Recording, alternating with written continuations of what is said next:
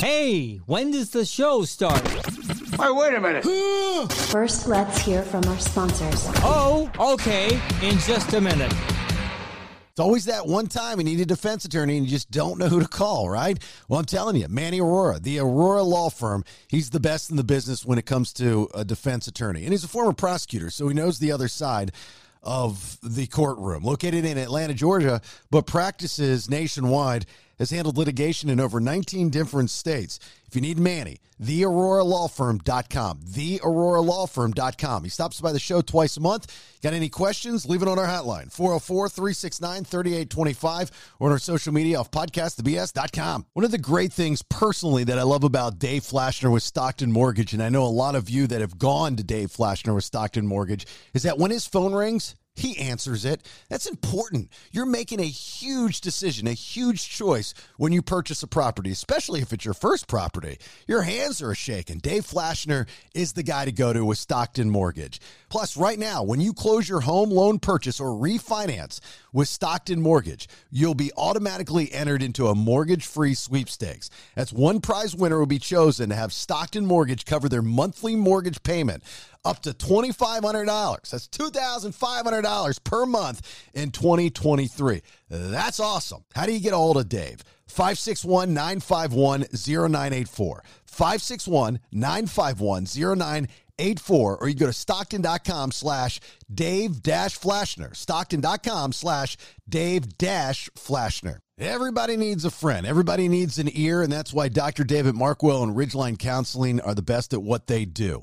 10 different therapists who work with Dr. David Markwell at Ridgeline Counseling. If you're in the Georgia area, East Cobb, Marietta, near the square in McKaysville, right outside of Blue Ridge. And they assist with a wide variety of behavioral health issues like anxiety, depression, relationship issues, parenting issues, trauma, substance use issues, etc.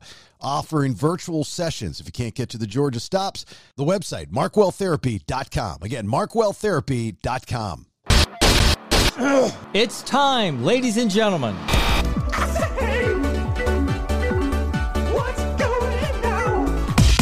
After all these years in the radio business, Jason Bailey is finally unfiltered. I don't know what you want. With his bestest buddy and producer, all the way from Mexico, it's Nate, dude. Sit back, enjoy. Here is the podcast that is all about intellectually immature nonsense. Are a very particular set of skills. You will love it. Why? Because I'm Jason's neighbor. I'm old man Kevin. And by God, this is the BS. There it is, episode 70 of the BS. Thanks for being here. My name's Jason Bailey in the Golden Scissors studio, beautiful Roswell, Georgia. All sponsored by Stockton Mortgage. That'd be one Dave Flashner, 561-951-0984. Stockton.com/Dave-Flashner on your talkie boxes. Home loans, refinance, whatever it may be. But when you do close your home loan purchase or refinance with Stockton Mortgage, I bet you could call Dave, too, and just ask him a question. I know you could. He'd pick up the phone, he'd answer. Smart guy. You'll automatically be entered into a mortgage-free sweepstakes. That's one prize winner will be chosen to have Stockton Mortgage cover their monthly mortgage payment up to $2,500 per month in 2023. So that's all good stuff right there. Nader Vader Tater in Mexico, how are you, buddy? Doing good. How you guys doing? Hola, buenos dias. Good. Hola, buenos dias. Brandon in the Zelensky studios. They're in Noonan, Georgia. Hello. Hello. What was that? That was like a redneck Chinese man. Okay. Bubba Lee. Jill, our social media correspondent, with me here in the Golden Scissors studio. Hello, Jill. Hey, guys. Big thanks to Mac Development Group as they present this episode to us. If you're looking to build your dream cabin or mountain home in Western North Carolina, that's where they do it. If so, get a hold of the fine folks at Mac Development Group. That's MACK Development Group. Let them be your one-stop shop. Currently taking full-time builds, bookings. Their team handles everything for you from your land acquisition and design to the general contracting and building. One-stop shop. MacDevelopment.com. MACKDevelopment.com. This fish tank thing is getting out of control. I got to tell you, it's such a bad idea. Fish are maybe the worst idea. I forgot how bad. It's not that I forgot, because when I had a fish tank in high school, I had like a 50-gallon tank. I never remember cleaning it. I never remember it being dirty. I don't even remember the fish dying. And if the fish did die, I never remembered getting sad. I've had this new 10-gallon tank here in the studios for maybe 3 weeks. I already lost 4 fish and a snail. Oh. And I'm sad about it.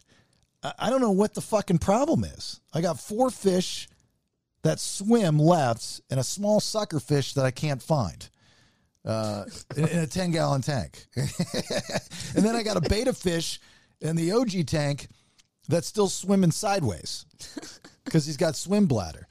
It's just like consuming my life, Nate. This fish tank thing, just don't do it. It's such a bad idea. Yeah. Well, it's also, I mean, this could have been a Black Cloud episode again. I mean, it's kind of the trend. Don't 100% follow the instructions of somebody that knows what they're talking about, and then shenanigans ensue. I'm really shocked at this point. Well, no, I followed 6 weeks. Fuck that shit. I'm not doing that. I'm throwing them right in there. That's not what was he talking about? I had fish when I was younger. God, the fish game has really changed. Let me tell you, those Gen X fishers were a lot fucking tougher than these millennial fishes. I did follow the instructions. They said... Oh, so you waited 6 weeks? No. 6 full weeks? No. They said that when my levels are right, I can put the fish in. And so I waited, I think it was a week and a half, and the levels were right. We checked them 3 days straight. You know, we bought the whole kit, the test tubes, and we checked everything. We checked the pH. We checked the nitrates. Stuff that people don't normally check. We checked. All right. And it was all in color code ordinance of the packaging. And so we put the fish in, but I think they don't know what they're talking about. They said that these little fluorescent guys, so I named them Inky, Binky, Blinky, and Clyde, the Pac-Man ghosts, because they kind of look like the Pac-Man ghosts, the colors. The ones that I have left are Pinky and Blinky. Clyde died. Oh. And the other one died. Rest in peace. Oh. And so I was told that I could add more fish to this thing. So we went out and got a different type of fish. And the lady was like, oh, yeah, you're going to be fine, but don't get any more than 3. That's the maximum capacity for your tank. I was like, okay, that's fine. We just want some other fish in there. She's like, these are going to be great, because those fish swim up here, these fish swim down here, and then you got the little sucker fish, and he'll be on the bottom. It'll be perfect. These little fluorescent fuckers are mean. I think these are the ones that are killing them. Like, it was not even 2 days, and the new guys, one of them died. Like, and he's chasing them. You can see him. I don't think fish play. I think that's how they fuck people up, is they chase them. And this pink guy's chasing everybody. He's the problem. I need to get rid of this pink guy. He's the fucking problem. He's on guard in there. I see him. You see it? Look how aggressive he is. There's no other fish out. You can't see any other fish out except for that guy. Is he pink? He's like, this is my skull. Is he pink or is he orange? No, he's kind of both. Either way. But I like Pinky. It's on brand. Parnge. So. But look at him. Got fish gangs in your tank. Well, they run in schools, obviously, and they're essentially gangs. So we went back when the fish died, because most pet stores like PetSmart or Petco, they have a policy. PetSmart's policy is if they die within 14 days, you replace them. Petco's policy is 30 days. So I put the dead fish in a bag. No, I was going to ask that. Took him back. And they were sitting in my car all day because we were running around.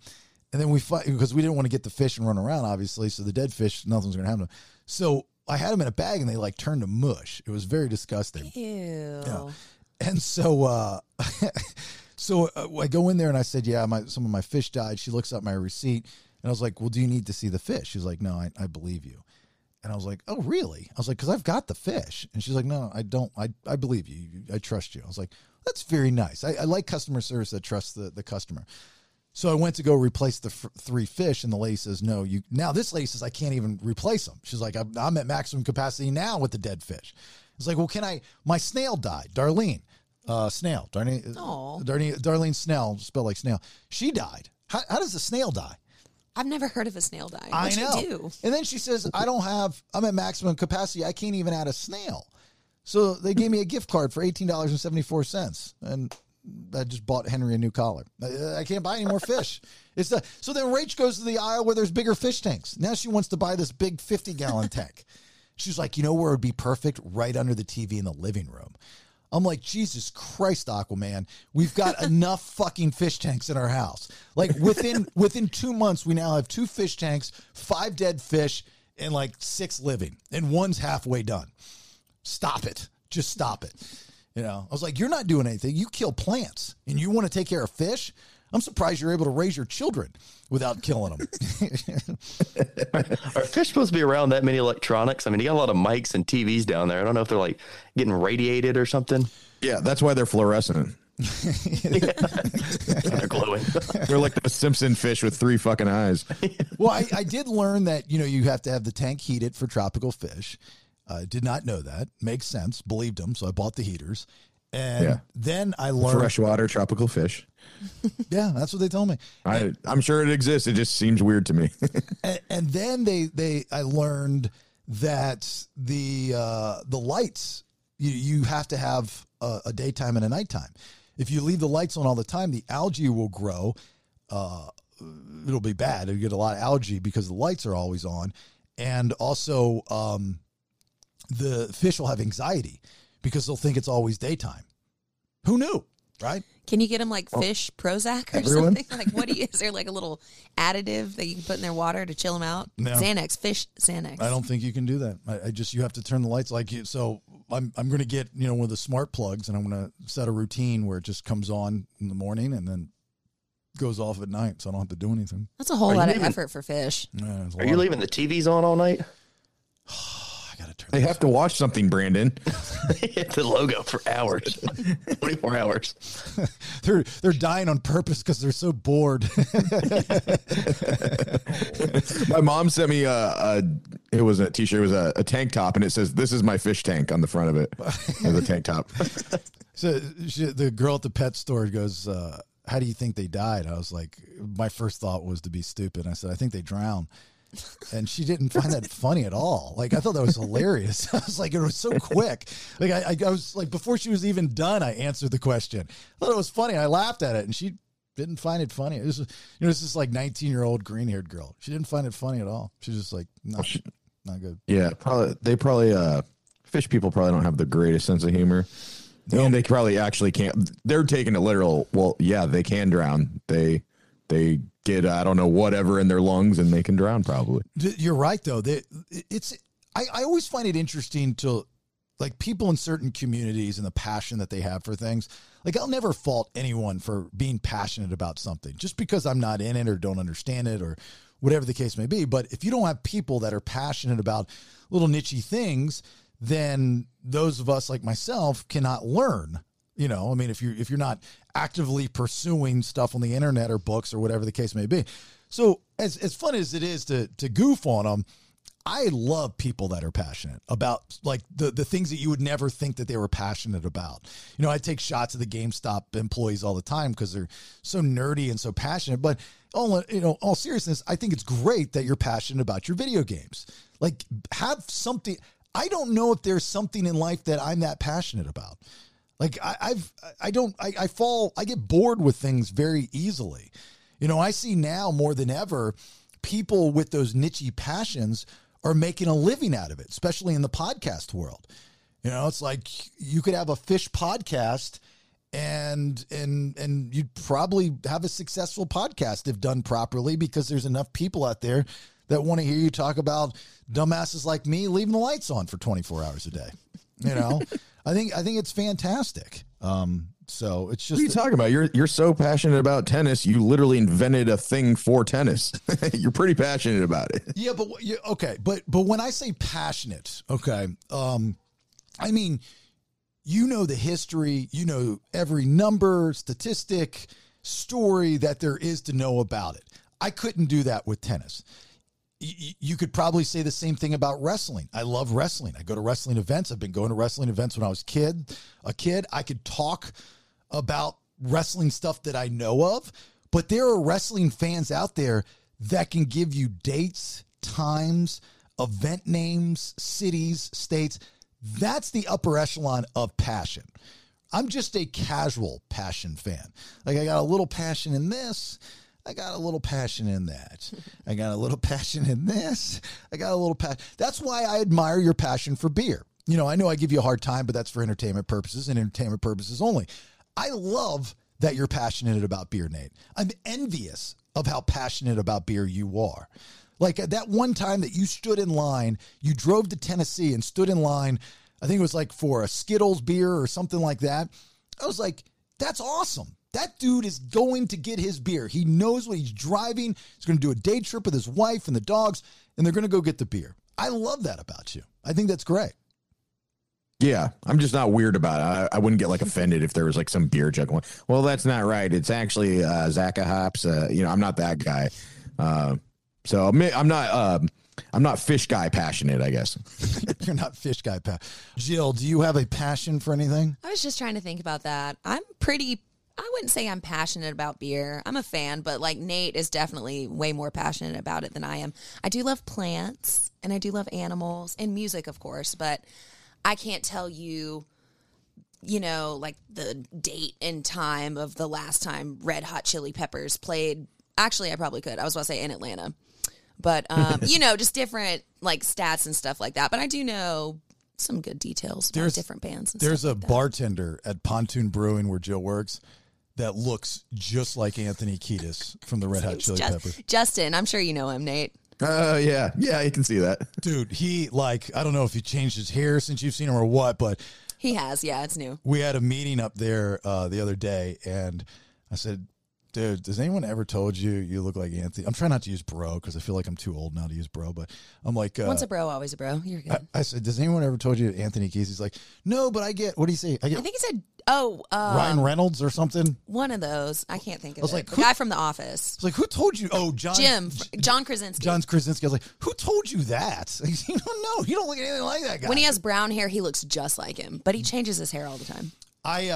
This past weekend, I met some really passionate people about Hot Wheels cars. And I didn't get it at first. So a buddy of mine, Vinny, who I knew from Tampa, Vinny Russo, great guy. He reached out to me, and I hadn't heard from him in years. And he used to be in radio. He's a big car guy. Talk about somebody that's passionate about cars. He's always, since I've known him, been passionate about cars. And he works for Hot Wheels, the toy, right? The toy cars. I didn't realize how big of a cult following there is for Hot Wheels cars. Like it's on par with Star Wars toys and Transformers or any of the nostalgia toys. They actually might be more passionate because it dates back so far and there's so many of them. And I didn't know what I was getting myself into. So he asked me to be a judge for this thing. And I didn't even know what it was about. He just asked me and I was like, yeah, it'd be good. It'd be good for the show and be good for me to get out. Rachel always pushes me to get out more, because I'm kind of a homebody, blah, blah, blah. So I was like, yeah, sure, we'll do that. So we go to Buford, Georgia, to the Walmart parking lot. You've made it when you're in the Walmart parking lot on a Saturday afternoon. And I get there and the setup of this thing, it's so well organized, is ridiculous. And they must have had over 200 custom cars there that are trying to win that day, and the winner's car gets turned into a Hot Wheels car. How cool is that, right?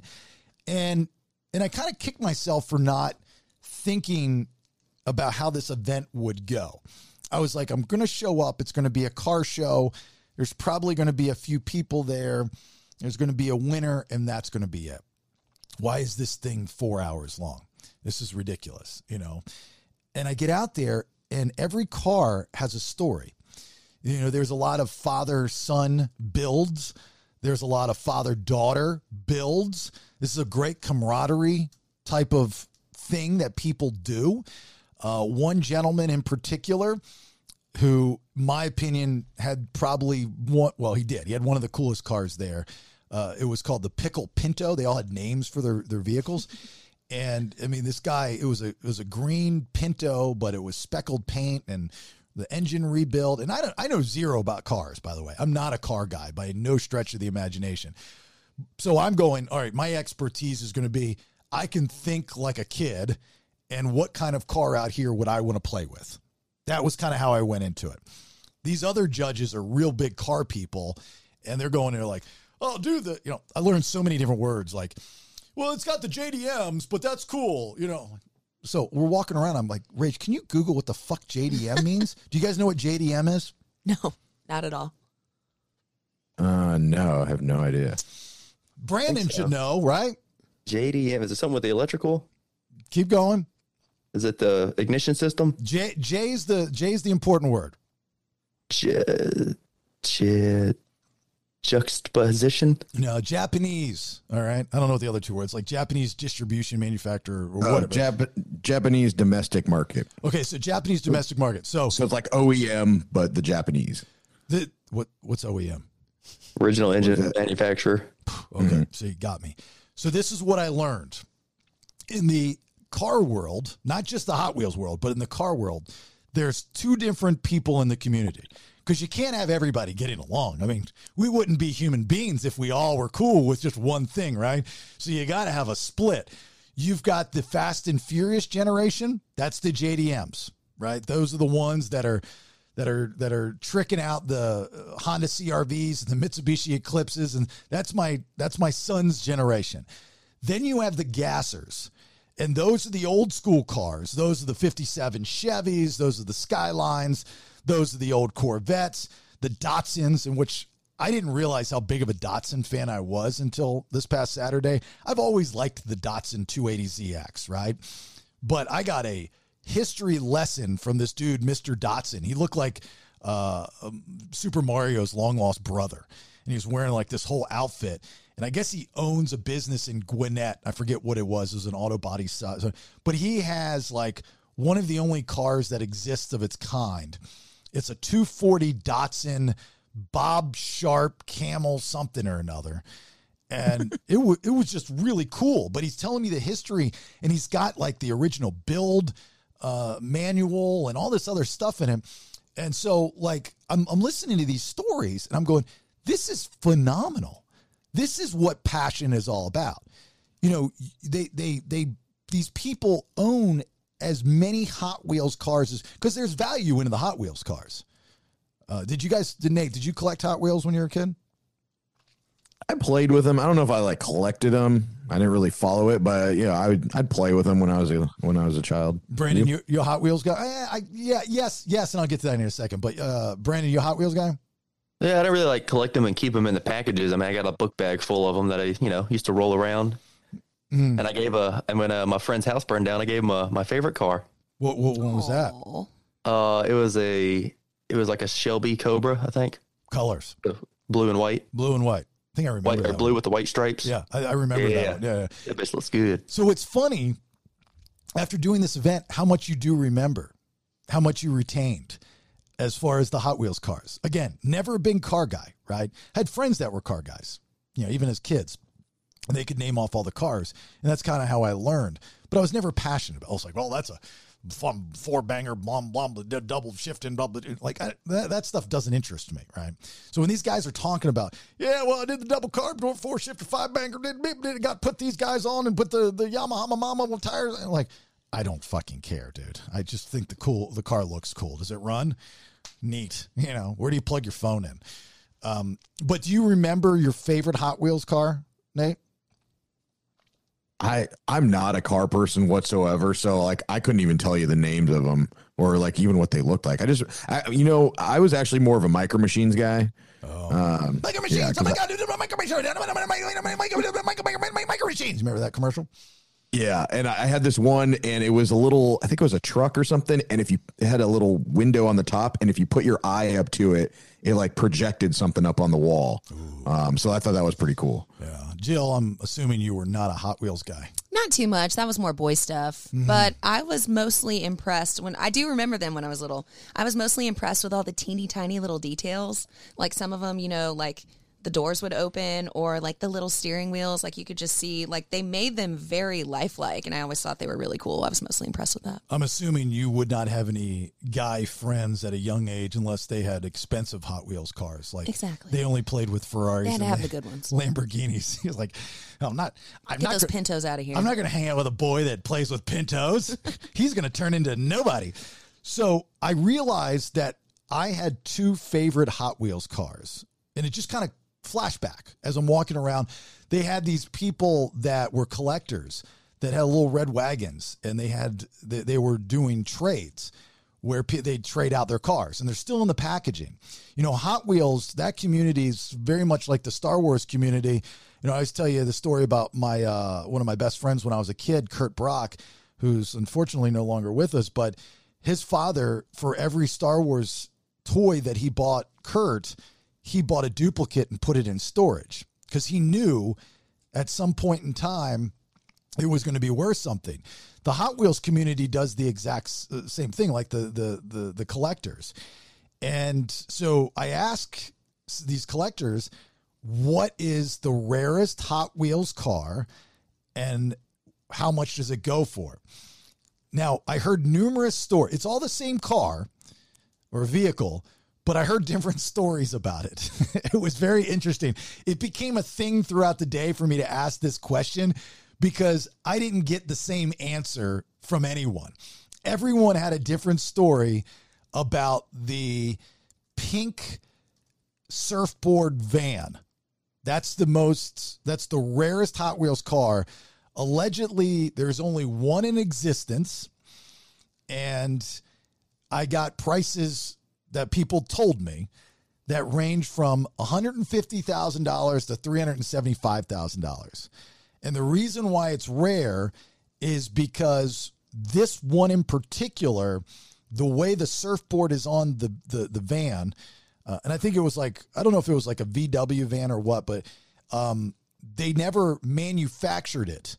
They made like a handful, or they made one to show around to see what people thought of it.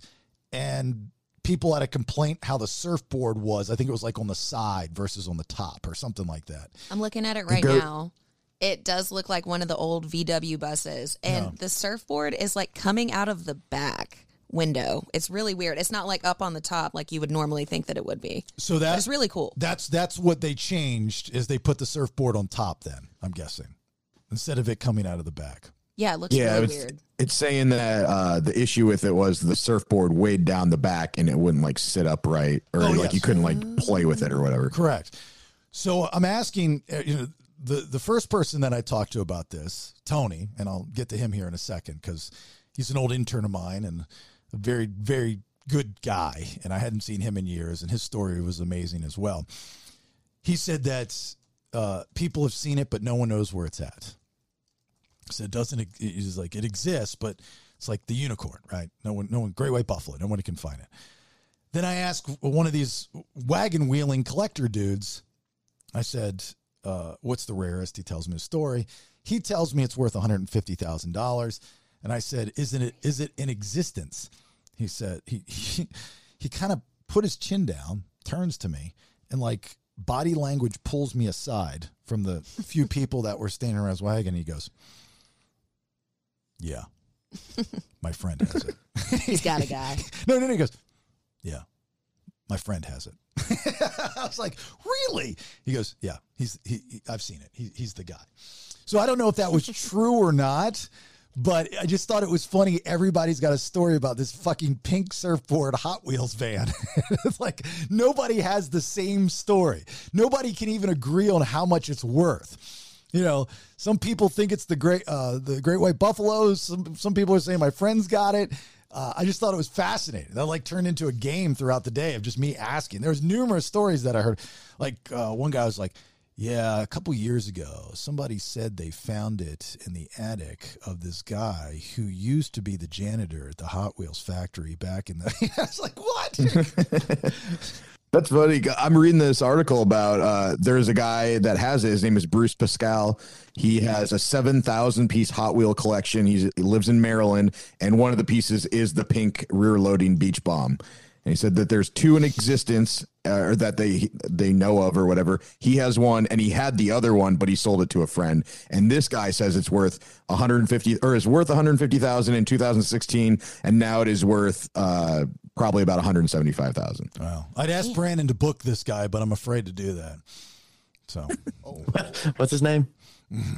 Bruce Pascal, and his collection is worth $1.2 million or $1.8 million. that's crazy. Now, you wonder with a guy like this, did he know this at a young age? Did his dad kind of say, hey, these things are going to be worth money? Or the older you get, you play backtrack, like I've done with some of my Star Wars stuff, since my mom sold all my Star Wars stuff for like a nickel and a dime at a yard sale when I was in 7th grade. Biatch! I'd be a millionaire right now if we would have kept that stuff. So does it say, like, did the guy start collecting at an older age, or did he have this all in packaging? Because it depends on the condition too. Like if they're in the packaging and the packaging is good, it's mint. Mint's the best, as we all know. Same with baseball cards. Yeah, it doesn't say in this article exactly. It just says he has 4,000 Hot Wheels toys and another 3,000 pieces of Hot Wheel memorabilia. So I learned probably later in life, I would think. As I'm talking to these people and they're telling me these stories and stuff, I didn't learn. I remembered. I had a deja vu moment. I did have two favorite Hot Wheels cars, and it came back. It was the weirdest thing. It came back to me so vividly the day that I lost one of them, and I know how I lost it, and I can see. Like my body was in that moment when I started to think of it. It was really, really weird. So the first one, my favorite, was the green two-tone Datsun 280ZX. And Hot Wheels has only made like a handful of Datsuns. And that one, I think, was like in the early 80s, 81, 82. And if you own it, or if you want to buy it at least, I looked it up. It goes for $150. It's pretty good ROI. You know, it doesn't take up much space, right, if you have it. And this is out of package, too. Oh, okay. So it doesn't have to be in the package. No, and I'm willing to spend, isn't this crazy? I'm willing to spend $150 on this green Datsun 280ZX just after this Hot Wheels event, because I had this, flashbacks. Like this was, just like I got all the original Star Wars figures and whatnot. I was like, I want this Datsun 280ZX. The second Hot Wheels car from my childhood was the Starsky and Hutch car, which was a Monte Carlo, right? They drove a Monte Carlo, I think. And it's the red car with the white, big stripe check down the side. But the Starsky and Hutch car had a small, what's that name? It's a Ford Gran Torino. Gran Torino, not a Monte Carlo. Gran Torino. Yes, you're correct. Gran Torino. Thank you. It had a little red police siren on top. That's cool. And I remember being over my friend Chris Buckley's house, and we were playing with our Hot Wheels cars outside in the road. And I left my car in the road, and I'll never forget, as we were cleaning up, the front door was open to his house. And I remember looking out the front door, down the small stoop, past the sidewalk, not that far, maybe 30 feet, into the road, and watching a car run over my Starsky and Hutch Matchbox car. Hot Wheels car. Yeah. And so I run outside, and it's smushed. And I never got another one. And that was it. I just left it there to die. That I can get online, I think, for $1.50. I think it's pretty cheap if I want it. That's surprising, because I don't know if they change. I don't know a lot about Hot Wheels, but I remember playing with them at my grandma's, and they were cast iron. They were like metal.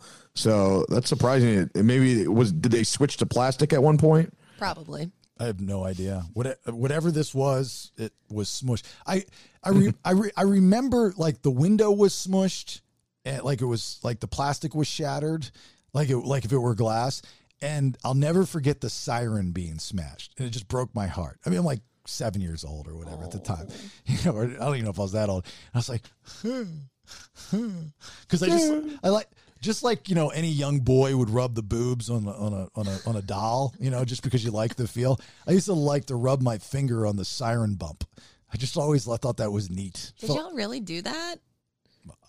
Maybe. I don't know. Nate, did you do that? Rubbing boobs on dolls?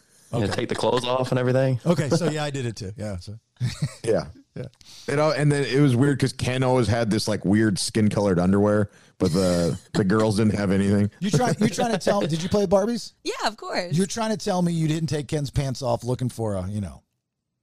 No, I just mostly cut all their hair off. You're a liar. Every girl, just like I wasn't looking for those at that age. Every boy does it. Every girl does it. I'm not buying that. You know, you're like, oh, well, you heard Nate. There was nothing down there. No, same with Barbie. You heard it here first. Spoiler alert in case you want to look. No Ken penis. They're not lifelike at all. They try to make the Barbie family lifelike, and they try to please everybody. You got Barbie in a wheelchair. You got diversity Barbie. You got all special needs Barbie. You got all kinds of Barbie. But you still haven't put a dick on Ken. Well endowed Ken. We'll just call him pronoun Ken. How about that? Because we don't know what gender he is. So these people were fantastic. They really, really were. To my surprise, we had a lot of fans out there. You know, whether they listened just to the podcast and had found us on the podcast or they listened to the radio show before. Again, Rach, the smart genius that she is, you know, she's like, let's take a bunch of T-shirts out there and let's take stickers. So she had this, she bought a bag from our merch store on podcastthebs.com that has the logo on the side. It's really cool. And like one of those beach bags. And she just shoved a bunch of BS T-shirts, Better Than Radio T-shirts in there. And we must have given out probably like 50 shirts, you know, just for people that were fans of the show that were approaching me because they saw I was going to be there on social media. Do you remember Tony Baloney, the intern, Nate? Yeah, sounds familiar. Skinny, dark-haired guy, wore glasses, went to film school. Mm-hmm. Okay. So when he saw that I was going to be out there, he reached out and he says, hey, I'm driving up from Florida. I'm really big into this community, you know, love to see you. I was like, of course, you know, so I was like, just here's my number. Just text me when you're there or whatever, blah, blah, blah. And so we meet up and his story is really tremendous. I don't want to give out too much personal stuff because I don't know what he'd want to share, but he had a major, major tragedy in his life, something that would affect anyone greatly. And in order to get rid of the pain, he invited a couple demons over for a while. And they were there. And at some point in time, he knew he needed some help. So in order to replace one bad addiction, he replaced it with a good addiction. Hot Wheels, you're hearing this correctly. Hot Wheels saved his life. He replaced the demon addiction with collecting cars and working on his build with his truck. And he put all of his effort into that to get his life back together. Isn't that amazing that a Hot Wheels car and that community of Hot Wheels collectors and the passion of building cars and collecting these toys was able to replace an addiction that would eventually killed him, at least put him down a really bad path. That's great. Isn't that a great story? Yeah, I mean, it's good when I think a lot of people that have addictions like that, when they get clean, they need to find some kind of hobby. So that's cool that he found that. So was he involved in it when he was younger or he just picked it up? I think he just picked it up. Like he was going through, he brought another buddy up that's into it as well. And he's got a truck that he's doing all this stuff to, right? And he's walking me through it. And I'm like, Tony, I have no idea what you're talking about. But I was like, I'm glad you're happy about it. I'm glad, you know. So he was like, yeah, I'm doing this, but you know, I got to get here and got to get here and you got to get some money to do this. But because he's also, I think, a chef too, and he takes these amazing pictures of food, and he's trying to figure out how to try to exploit his talents on the internet. And I was giving him some ideas, you know, and he's like, oh my God, that's a great, I mean, like, I love to take pictures of food. You know, I'm a food porn kind of guy. I think pictures of food are just neat. The internet thinks so too. I don't know what it is. It's just neat. This dude has got albums of amazing photographs of food that he's cooked, and they're all original recipes. Like, there's something there, bro. I mean, like, do something with that.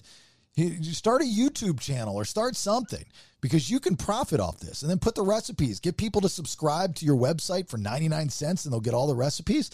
You know, extra $1,000, $2,000, $3,000, $4,000, $5,000 a month can't hurt, right?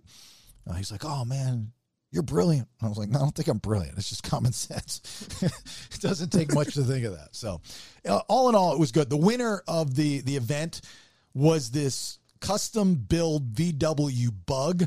It was a father-son team, live in Georgia. Really cool car.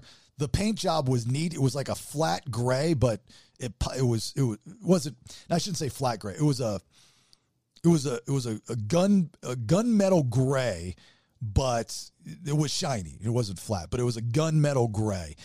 And the way that I guess they had the fenders and the tires that went out and the engine that came up and all that stuff, to the rest of the judges, that was, you know, for these gearheads, that was like, oh, that's amazing. No one ever thought of that stuff that I didn't pick up on. So he won. Did they take the car to the factory, or they have someone there like measure it? Because it's what, a 64th, and that what Hot Wheels are of a real car? I have no idea. One of the guys that's part of the process, young guy, he was one of the judges. So I didn't talk to him much. He wasn't much of a talker. He wasn't very approachable. But there are specific things that they are looking for in the toy, you know, in the car to make into the toy. So I don't know. And what they do is they retire the cars. I don't know if they buy the car from the owner or what, but there were a couple of cars that had won in previous events like this that tour around with this Hot Wheels Legends tour. They go to different cities all over the country, all over the world, I think, and they bring the cars with them. So they had like this Mobile One car. What's one of their big sponsors? That they had this really cool Corvette, this gold sparkly Corvette that was there. And these are all Hot Wheels cars. Oh, they had a, God, what was the fucking name of the car? God, Caleb was a big Hot Wheels guy, and we were texting him videos and pictures. And there was one car that they had out there that was his favorite car when he was a kid. Rachel would know what it is too. It starts with a D. I don't remember what it was, but it was really neat. It was like kind of a futuristic looking car somebody built, I guess, at one time. So cool. Yeah, it was kind of neat. It was cool. And then, of course, I have to open my big mouth and say, you know what would make this event even better? What a dick.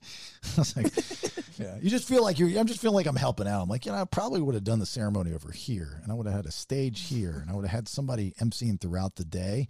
You know, they had a DJ there, which was cool, and he did a good job. But I was like, probably wouldn't have had the Walmart backdrop with them. I would have had the Hot Wheels backdrop. And these are great ideas, man. Thank you. Like, probably walking away going, can you shut this dude up? What the fuck? No. Yeah. Yeah. We didn't ask for it. There's a girl that lives local, I think closer to Athens, and she's big on social media. She's got a big following, and she was one of the judges. She might come on the show. She's really sweet. She started out as like a car model and a host. Like, she'd travel around and do these car shows. You know, when you go to a car show, you see the beautiful girls and like, look at the car, look at the car. But she knows a lot about cars. Like, she does, like, she builds cars and all that kind of stuff. She's a tomboy, very beautiful girl, very nice. Her name is Bear Dellinger. And she was there, and like, she's a celebrity in this world. Like, the car people all know who this girl is. Like, oh my God, Bear Dellinger's here. And I did not know of her. And then I met her and introduced myself, and we started to talk. She's very, very nice, very knowledgeable, very cool girl. You know, and that's a good gimmick, to be not only attractive, but car smart in a male dominated industry. You're going to be successful. You know, you're going to work out. There's a girl that does car stuff on TV that I grew up with in middle school. And I just found out like a couple years ago on social media that she's like this huge deal. She's a big celebrity in the car world. Her name's Courtney Hanson. Like, I was there the night she lost her virginity, and to my best friend. And I'm like, when did she become a car person? You know, like, I didn't see that coming a mile away. Like, she lived a very up-to-date life, and her parents were always well off, and her sister was really good at tennis at a young age. Beautiful. Both of them beautiful. They were both models. And I was like, when did you become a car person? Like, I didn't see that coming at all. But she's a big deal. Courtney Hansen's her name. Maybe she just had a thing for cars. You never know. Maybe. I don't know. Do. Yeah. Rachel's the Bear Girl. Yeah. Is she just Hot Wheels, or is she like all cars? No, she does not work for Hot Wheels. She's just all cars. She's just a car. She's a gearhead. She's just a car person. Okay. I was gonna say it'd be weird to be a car girl for cars you can't fit in or lean against. She's this big. she was like the real life Marissa Tomei in My Cousin Vinny. Okay, I see. Like, oh yeah, they didn't make it. Yes, they did come in mint green. Yes, they did. 1968. Yes, but the point spot. She's that. She can rattle off all that stuff. Very, very cool. So anyway, thanks for having me on, Hot Wheels. If you need me again, I'd be more than happy to do it. Now I've got the addiction that I got to find my Datsun 280ZX and my Starsky and Hutch car. Can you think of a toy, Nate, when you were growing up, that you loved so much that you wish you had now? Yeah, I used to have the it was the Teenage Mutant Ninja Turtles. I don't know what it was called. It was like the kind of car thing that they rode in, and this toy at the top, it had this little kind of cylinder slot, and you had all these little plastic pizzas, and they just like lined up there, and then you could drive the car around and it would shoot these pizzas out. And you're supposed to, and you're shooting full large pizzas out at everybody. So I probably liked that back. That was pretty cool. Okay, so if you found that, let's just say you're walking around Playa del Carmen, Mexico, and there's a thrift shop or something, and you find that in there, and it's $5, right? Maybe it's worth $100. Who knows? Maybe they're selling it for $100, whatever the case may be. But you'll probably never find it again, and you have the opportunity to buy it. Would you buy it? Yeah, I'd buy it, but maybe not. I probably wouldn't spend more than like $20 on it. Even if it's got value, like, oh my God, this is worth $100 now. I should own this. Yeah, but if you're buying it for $100, it doesn't have any value. You're paying what it's worth. So unless you were getting a good deal on it, but you don't really know what's going to be worth money in the future. Yeah. Brandon, do you have a toy that you remember that you'd want to have as an adult? It was like this little RC car thing. It was like I don't know what it was, like something green. I know that. And it would like roll in a ball, and you press this button and it would like fold out for like tactical, whatever. I don't know, but it was cool. It was like an RC car. It was like Transformer, but it wasn't a Transformer, but it was green. I know that. And it had a tail on it. Yeah, that shit was fun. That shit was fun. But see, now as an adult with a couple dollars in your pocket, you can find these things. And these are kind of cool, just to have as, just put them up on a shelf if you've got the room or something. I mean, I've got all kinds of stuff down here in the Golden Scissors studio. And for Father's Day, Caleb was really, really sweet with his own money, and he shipped it to me on his own dime. He thought of it, everything. He got me some more of those. What are they called? The little pop guys, the little Japanese. The punk pop people? Yeah, the little Punkos? They're up there. Punko, yeah, or I think they're called Punkos. What does that say up there? Pop? I thought it was pop punk or something. Yeah, let me go look. Yeah, I've got The Rock up there. I think I've got Metallica. Yeah, it says pop. What is it? Yeah, it says pop. Pop. Just pop. Okay.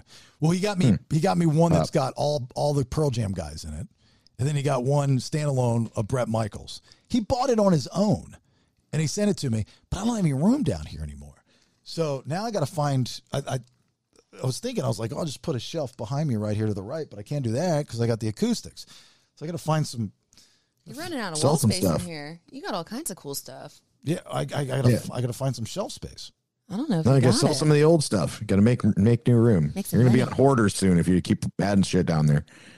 I don't know, Nate. I don't really have anything else. I don't think I have too much to sell of value, to be honest with you. I mean, a lot of it's like Look at a Star Wars collection. I am not selling the Star Wars collection. Make some money. You said you didn't have anything of value, so get rid of it.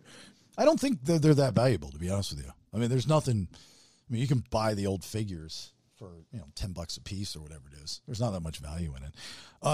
The other thing I want to mention before I give you guys some really exciting news.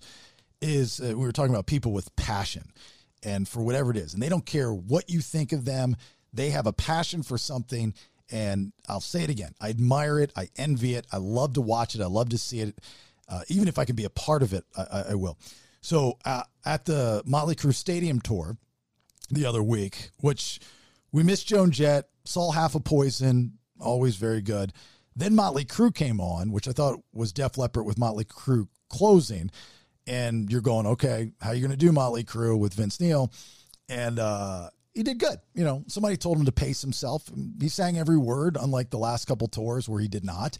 He did not look out of breath. He looked his age. He wasn't running around with a bunch of energy. But for what it was fucking Motley Crue, and I enjoyed it. Missed Def Leppard. We left before that because the rain was coming in. But all in all, it was a good time. Tommy Lee came out because Atlanta was the first stop of the stadium tour and told the crowd that just like a week ago, he broke like 4 ribs. Didn't say how, but he broke 4 ribs and he was going to have somebody help him out on the drums. Frank, what's his name? But I'm going, okay, breaking your ribs, doing something stupid before a stadium tour, whatever it was. I mean, you want to live in a bubble before this tour. You're getting ready to make millions of dollars. So who the hell knows how he broke his ribs? But I'm going, you do know that the band that's about to follow you has a drummer with no arm. And you're telling us you can't drum because you broke 4 ribs? You do realize that this next band, the guy's missing a fucking limb. And he's still drumming. And you can't drum without ribs? I'm like, you pussy.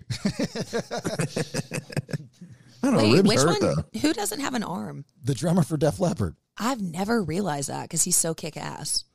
That's like, I mean, the oldest story in the world. I've never noticed. Yeah, lost it in a car accident, right? Damn. Or an accident. Still yeah. going. Nom, yeah. So we got tickets.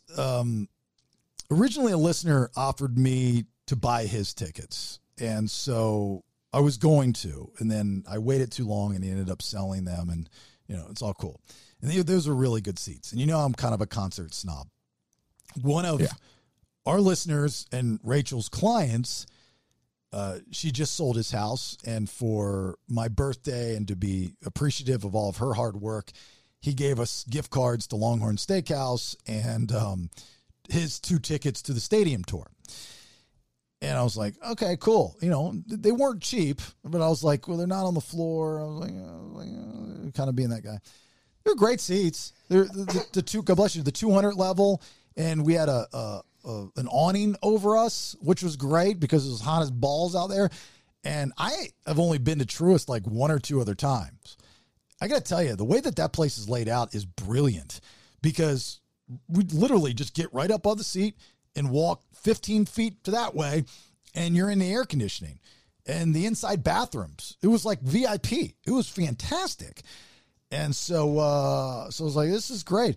So we had a great time. But going back to the passion, I see this woman in the section next to us, about 5 rows up, and she's an older woman, you know, probably late 60s, maybe early 70s, decked out red, white, and blue. Tank top, shorts, she's got it going on. And she is dancing up a storm, not giving a fuck. Who cares that this is a party? And she is partying. And I loved watching it. So I filmed her, not to make fun of her, but to acknowledge that it's good to see the world working for the most part, one people for one cause, rock and roll, and we're having a good time. No judging. This is the shit. That's what that was the whole point of the post. And I said that, you know, I said, it's nice to see the world back. You know, nobody's bitching. I didn't see any fights. I didn't see people arguing. I didn't even see people irritated, and it was hot. And so I posted, and I think I hashtag it, "This lady's the tits," or "This is the tits," or something like that. I have a tendency to say "this is the tits" when I like things. So I get a message from her. She private messages me.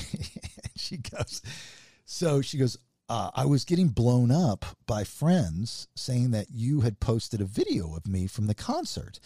And I just wanted to say thank you for not making fun of me, which made me almost want to cry. Like, why would I make fun of you, ma'am? I was like, I admire you. I think that's great. I was like, that sucks if somebody was making fun of you.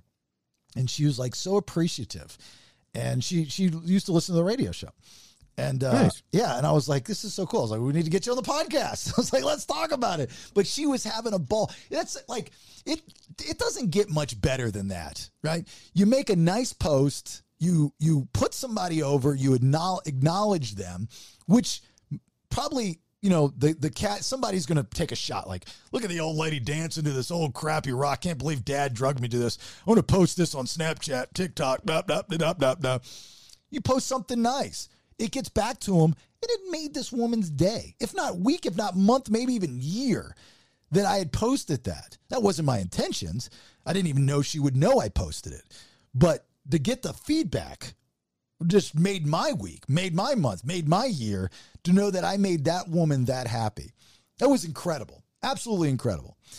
Heartwarming. She's hot, too. Her age. Mm. You got to get on the stories. This would have been probably more of a story post, so it disappears in 24 hours. Okay, so I don't know the difference, Nate. I'm sorry. Like, We'll do a lesson. I got you. I'll teach you the way. So you put it up on the stories and it goes away in 24 hours? Yeah, because while it is a good moment, you probably don't need some stranger like rocking out on your face or on your Instagram for the next 10 years. Just something you let people know, and then it dissipates. It goes away. Okay, so you've got the post, the story, and the reel. So why would I not make it a reel? Because it's the same thing. It's going to live there forever. A reel is a post. A reel is a post.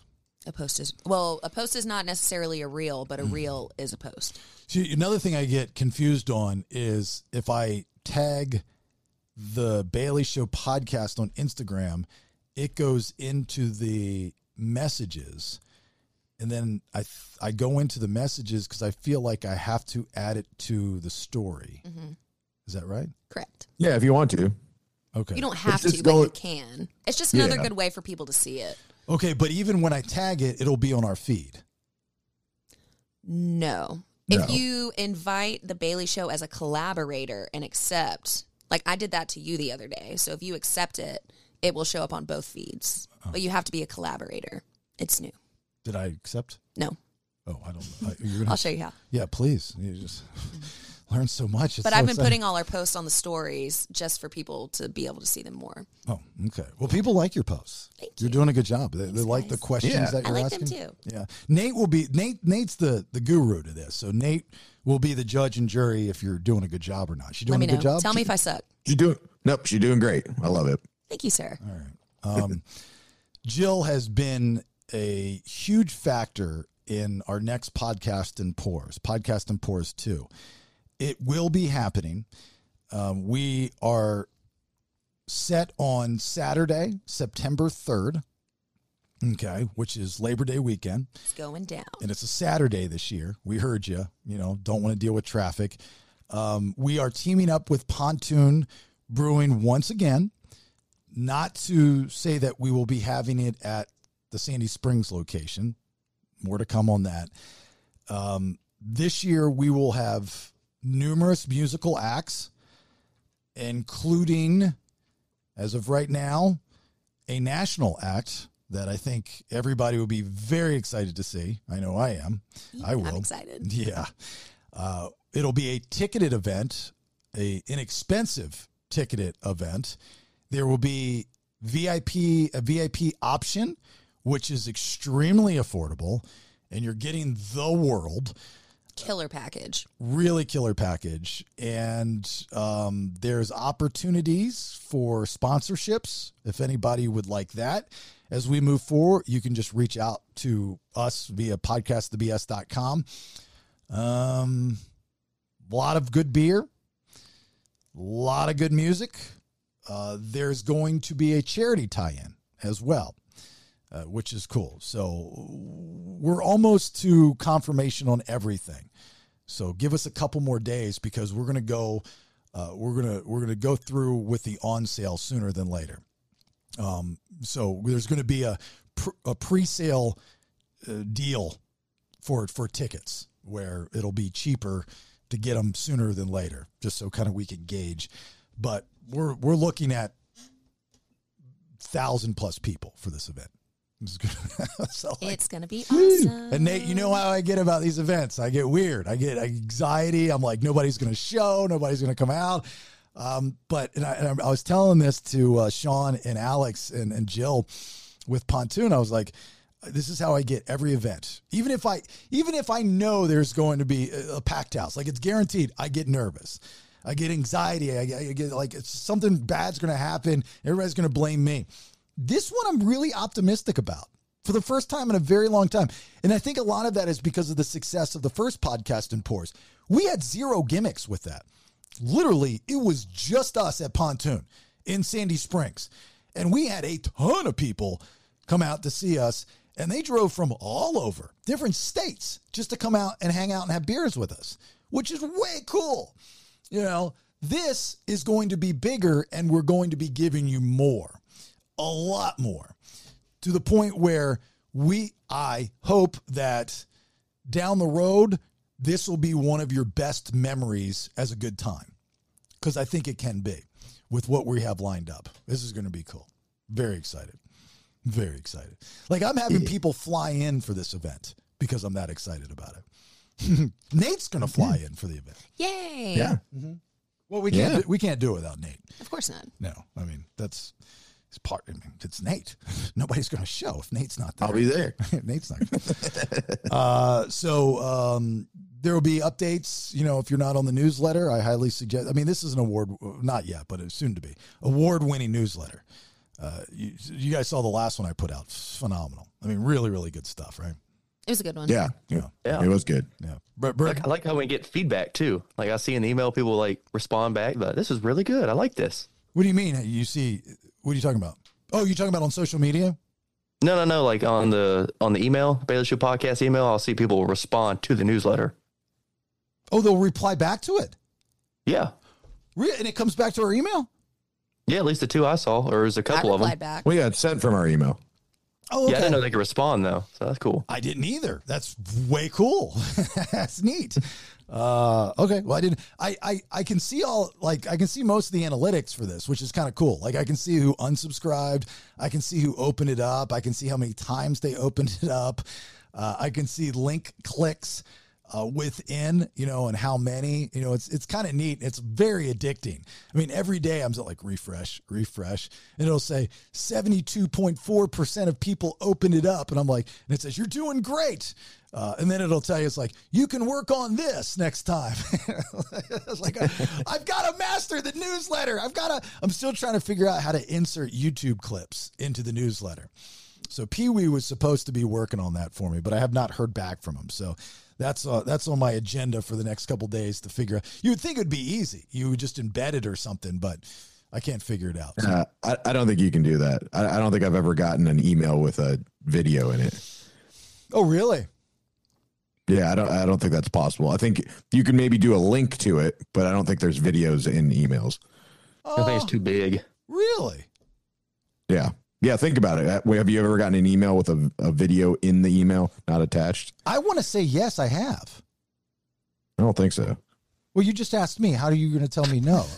But you didn't have an answer. No, You're just I think so, but you didn't say I got this email specifically. But I think I have gotten an email. Like, maybe it's from, you know, it's not going to be a big video, but it's like 30 or 60 seconds. It was embedded in the whatever they're sending to me, like a product or something that they're trying to do.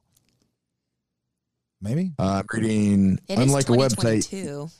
I would hope so. It says, unlike a website, you cannot embed a video or a stream from YouTube or Vimeo in an email. Wow. Okay. Look at How that. about that? So, you know what, Nate? No, I've never gotten a video in an email. Yeah. Well, I think if you did that, you would be able to put like malicious code in it and you'd be getting viruses and stuff. So I don't think they allow it. Well, we would never put malicious code in our emails. I'm telling you that right now. Yeah. Except for the code that lets us see when you opened it and what time and how many times. But other than that, nothing. There's no malice involved. This is all for science. This is all for research. I know a lot of people are excited for our guest this week.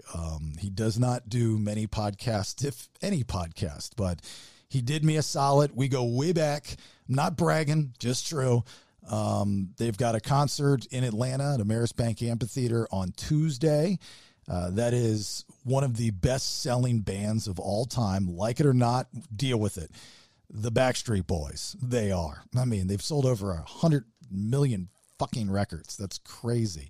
Howie D from the Backstreet Boys is joining us here in a minute. Hold up.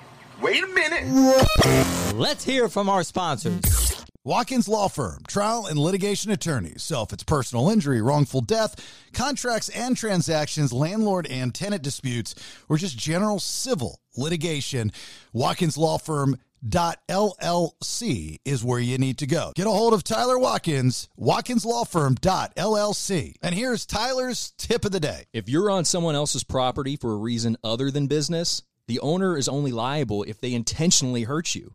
So if you're over at someone else's house for a party, make sure you don't trip down the stairs. Because even if the owner is found negligent, you still can't recover. Get a hold of Tyler Watkins, watkinslawfirm.llc, serving all of Georgia. Next time, talk to Tyler. In the market to build a mountain home or cabin in western North Carolina, Mac Development Group. These are the people that you need to call. These are the people you need to talk to. MacDevelopment.com is the website, currently booking for full-time builds, and they're looking for you to get on the schedule today, providing a premium product in the Western Carolina market, and they are the premium builder in the area. Putting everything together in this amazing 3D software, the process is easy, and it's a one-stop shop with Mac Development Group. MacDevelopment.com. I want you to call my wife. But not for those reasons, you weirdo. I want you to call my wife, Rachel Guy, because you want to participate in this crazy market that's happening right now and take advantage of a house. She is the best at doing what she does, and that is a realtor with Keller Williams Atlanta North office. Anybody that's dealt with my wife, and I know a lot of you 2%ers have, she's absolutely amazing. I can tell you firsthand, if you're a first-time home buyer, she's going to walk you through it. If you've done this numerous times before, you might learn something. She's great. So if you're looking to buy or sell, call Rachel Guy because she's your guy. 404-797-4600. That's 404-797-4600. Let's keep it before 9 p.m. All right? Some of you call fairly late. It's a little annoying. No offense. Stress-free buying and selling in, like I said, this crazy nutso market. You can also shoot her an email. I am Rachel Guy at gmail.com. Rachel Guy at gmail.com. And back to you, Jason.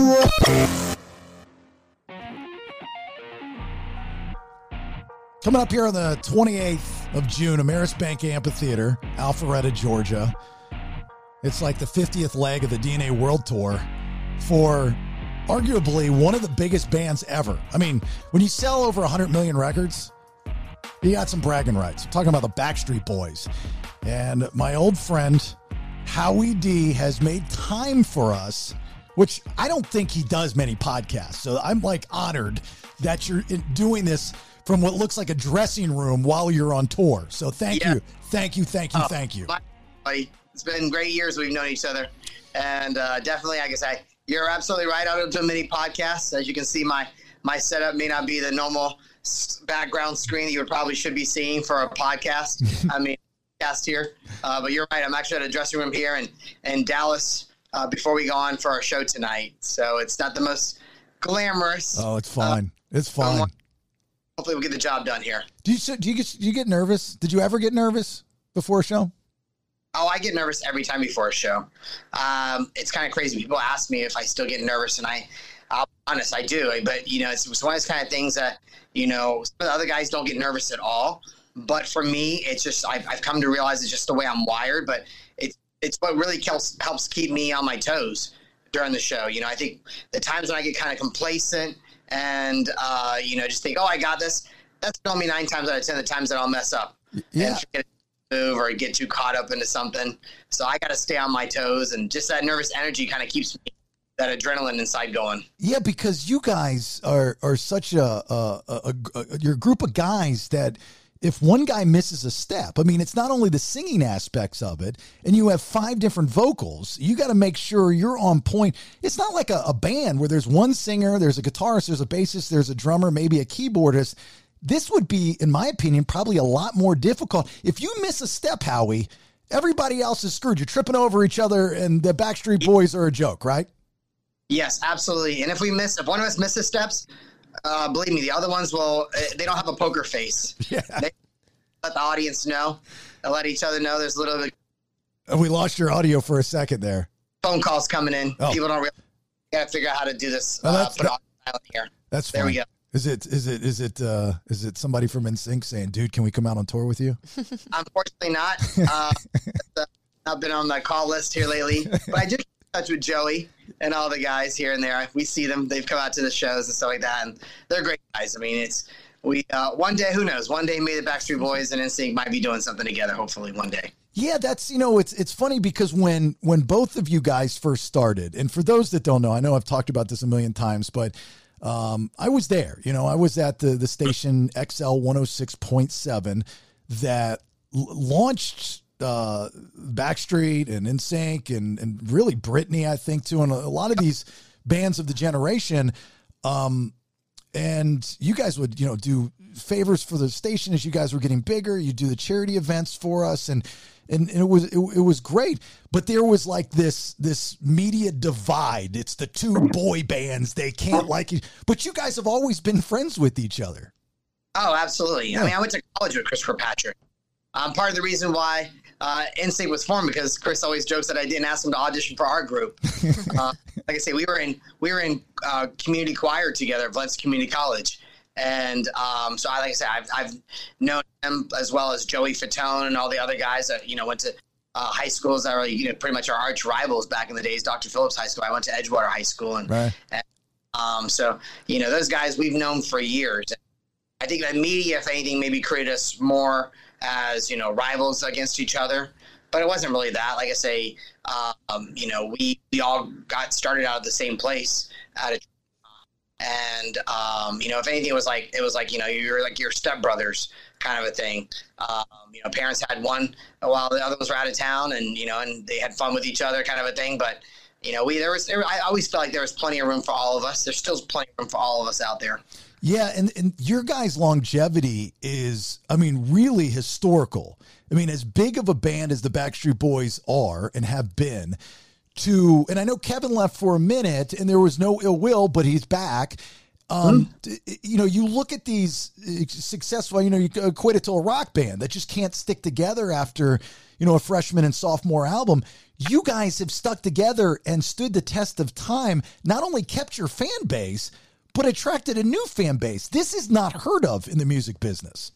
Yeah, I guess especially for a boy band, I guess it's not definitely uncharted territory. Yeah, no, we're going on 30 years together, and it's kind of crazy looking back how who would have ever known that we would have lasted this long.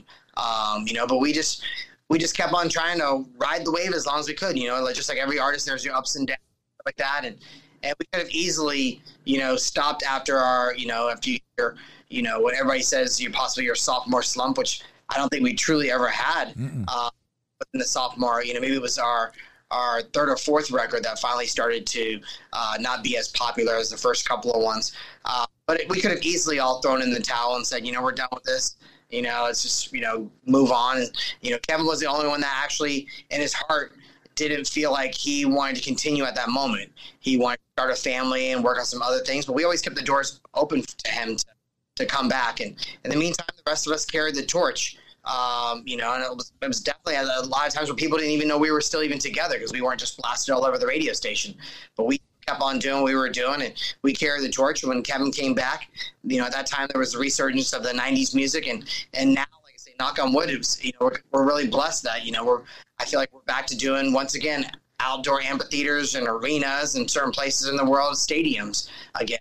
So it just goes to show a testament, hopefully, of the music, stand the test of time, and even more so our fans who have supported us through the thick and thin all these years. Well, I think it's beneficial that your fan base started as females and is continuously females. It's a fact.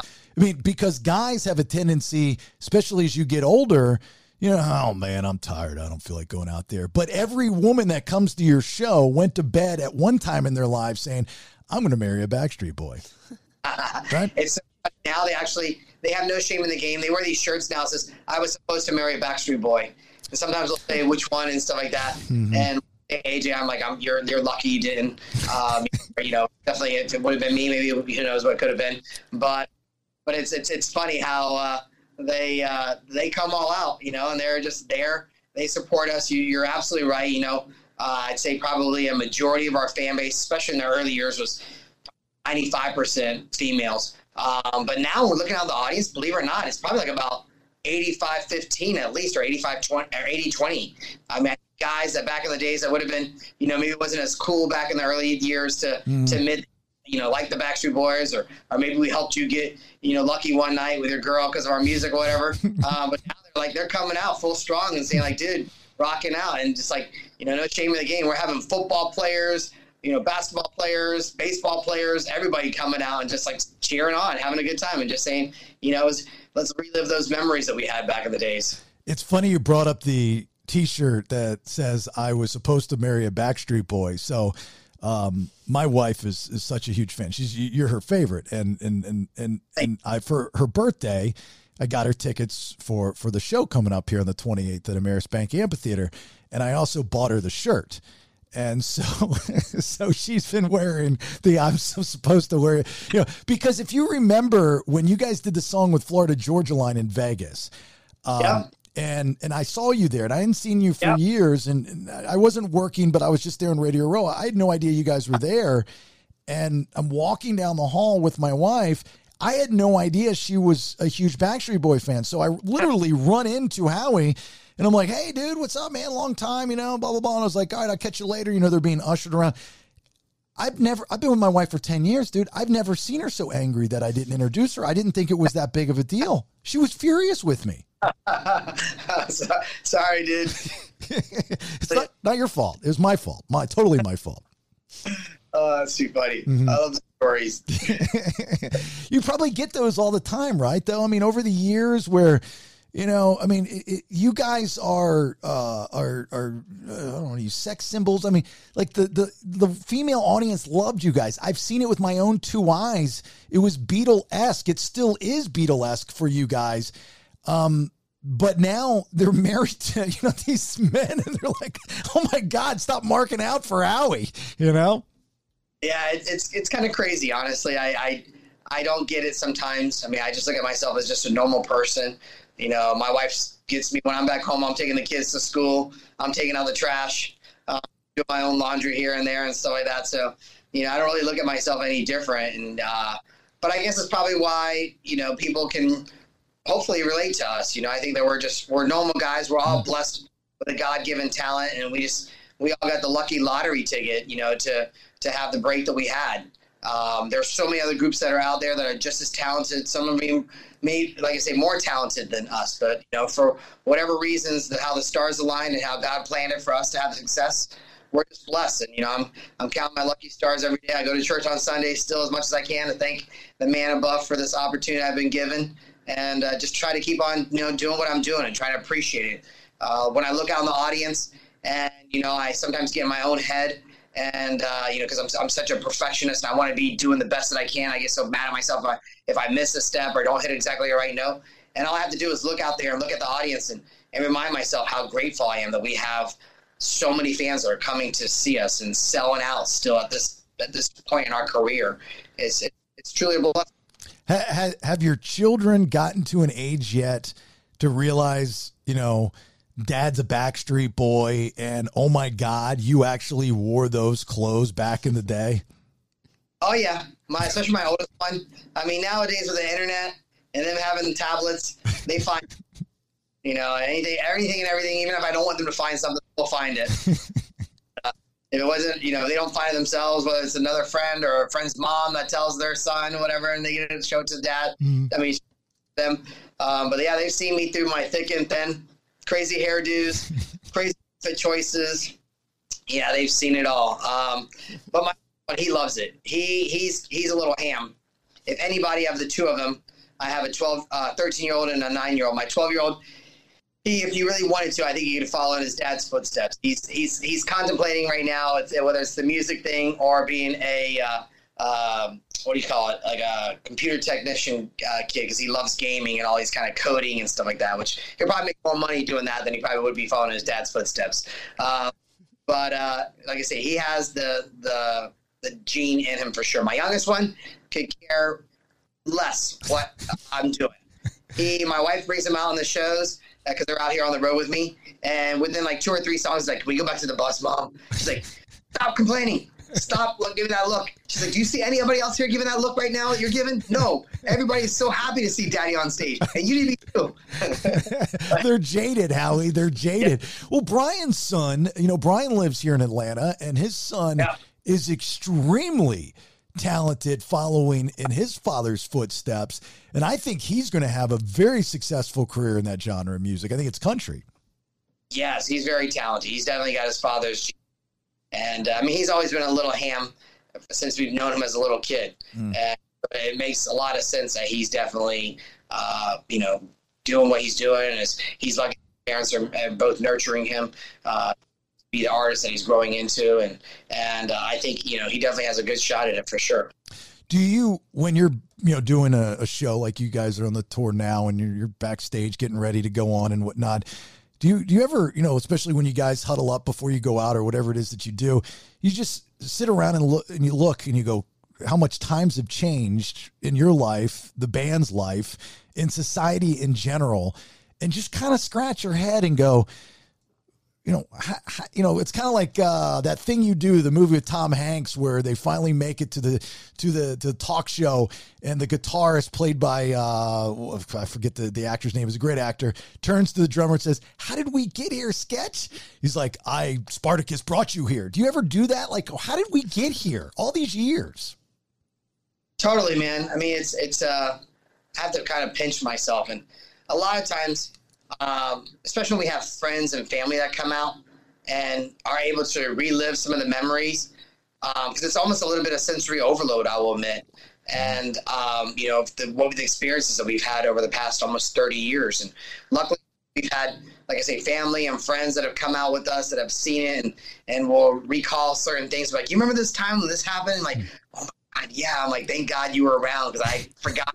Now, whether it was a couple of adult beverages that unfortunately didn't help me to remember whatever the time. But yeah, no, it's I don't know, when we finally do decide to take a lengthy break or whatever, which I don't foresee happening anytime soon, that's probably when I'll probably sit back and really reflect and realize what this journey that I was on, what kind of a roller coaster it was. But yeah, no, it's been a crazy ride. Yeah. And, thinking back on it, how many artists have had the chance to do what we've done and travel around the world and meet the people we've met and performed with other artists that we've admired and grown up, hoping one day just to meet. I don't know where I went with that. I don't even know if I answered your question at this point. You did. But, when you talk about collaborating with artists, you guys really haven't done a lot of collaboration over the decades. The Florida-Georgia line, it kind of surprised me. I was like, one, it was great. The stuff that you did on tour with New Kids, which I'll get to in a little bit, because I thought that tour was genius, whoever put that together. But there have to have been artists, especially rappers, I would think, that have wanted to collaborate with you guys. You guys have just never done it. Yeah, it's funny because Nick recently has been talking about. He said we got to get a collaboration. The only person who did something with was, believe it or not, was Pitbull on. It was one of the records that Kevin wasn't around, and it never made it on the record. I think it ended up being like a B-side over in Europe or in Japan or something like that. It was so crazy. Back in the early days, the record label, we had lots of opportunities working with artists. We did a collaboration with Lionel Richie, which I was such a huge fan of. And fortunately, the record label wouldn't allow us to put it out, the collaboration. We also did a song with Elton John, El Dorado soundtrack. They at least I can't remember if they at least allowed us to have our voices. I'm not sure if we actually got credited or if we did or not.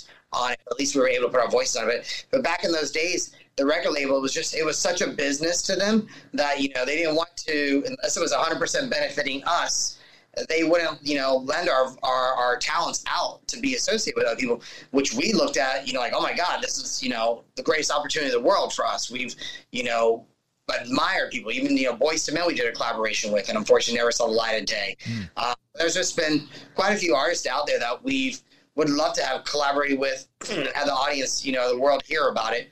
But it just never came to fruition. But we still, to this day are, open-minded, trying to think of what's the next step, what's the right possibly collaboration, just what can keep the spark still going. Yeah. Well, the Florida Georgia line got you played on country radio, which, that brings up a whole nother conversation about radio. I mean, this is a fired radio guy here now getting into the podcasting world at 47, trying to reinvent himself, and if Backstreet were to come out for the first time right now with the way that the business is, no more going and buying CDs, no more jewel cases, none of that stuff. Do you think you guys would be able to survive in this world if you were a new band? It's a totally different scene now for sure. It's weird how we went through the transition. And I remember at first when like American Idol came out and some of these shows where, America was picking the talent. And I remember being a little bit kind of like, well, that's a little weird. It's for an artist to not have to go the normal traditional route of, getting a label to sign them and pay, knocking on the doors and getting out there and hitting the streets in a van or, a Winnebago, just trying to get your name out there and how, how the internet was coming across and how it was just a click of a button, you can have overnight success. But I had to realize that that's things move that way, just like we started off in the cassette tapes and CDs, and now there's none of that out there. Now it's everything, downloaded, digital and stuff like that. So you just have to move with time. So we even ourselves had to realize how to keep ourselves out there and relevant. And to be honest, it's definitely a faster, more economical way for sure of getting yourself out there, your product, your music, your likeness, whatever out there to everybody in a much faster route than the old traditional way of going to country to country to country promoting something, radio stations and TV shows. So it's definitely a change of time that I think has been beneficial. I think for artists that are new now, you just gotta, it's one of those kind of things. It's, if your music doesn't stand the test of time and you don't, keep raising your bar, everybody now we're feeding so much stuff. It's so fast, it's like attention spans are shorter. I feel like now. So you got to be on your game and you got to be willing to keep on servicing your fans a lot more than what you used to have to. Well, you're very active on social media, at least Facebook. I see you, you try. I always see you posting something of importance for your fan base. So that's a good thing, right? Well, it's one of those kind of things I had to learn to succumb to doing. And, in the initial parts, when I first, I'm like, I don't know, besides getting up on stage, what's so interesting? I'm not going, here, I just went to the bathroom today and, I drink coffee. I'm like one of those kind of people I just tell out my business all over to everybody, so it's been, for me, I probably don't, go as crazy as a lot of people out there. But, I feel like when there's something that's of relevance or something I think is cool or something that's important that I'd like my fans to know about, I put it out there. But it's I'm not, over the top with it. That's for sure. No, you're not doing the latest TikTok craze. You're not going to see Howie D doing that. I promise you that. Didn't you guys at one point do like X amount of countries and X amount of days? Was it for the Millennium album or Black and Blue? It's Black and Blue promotional run that we did for the album release.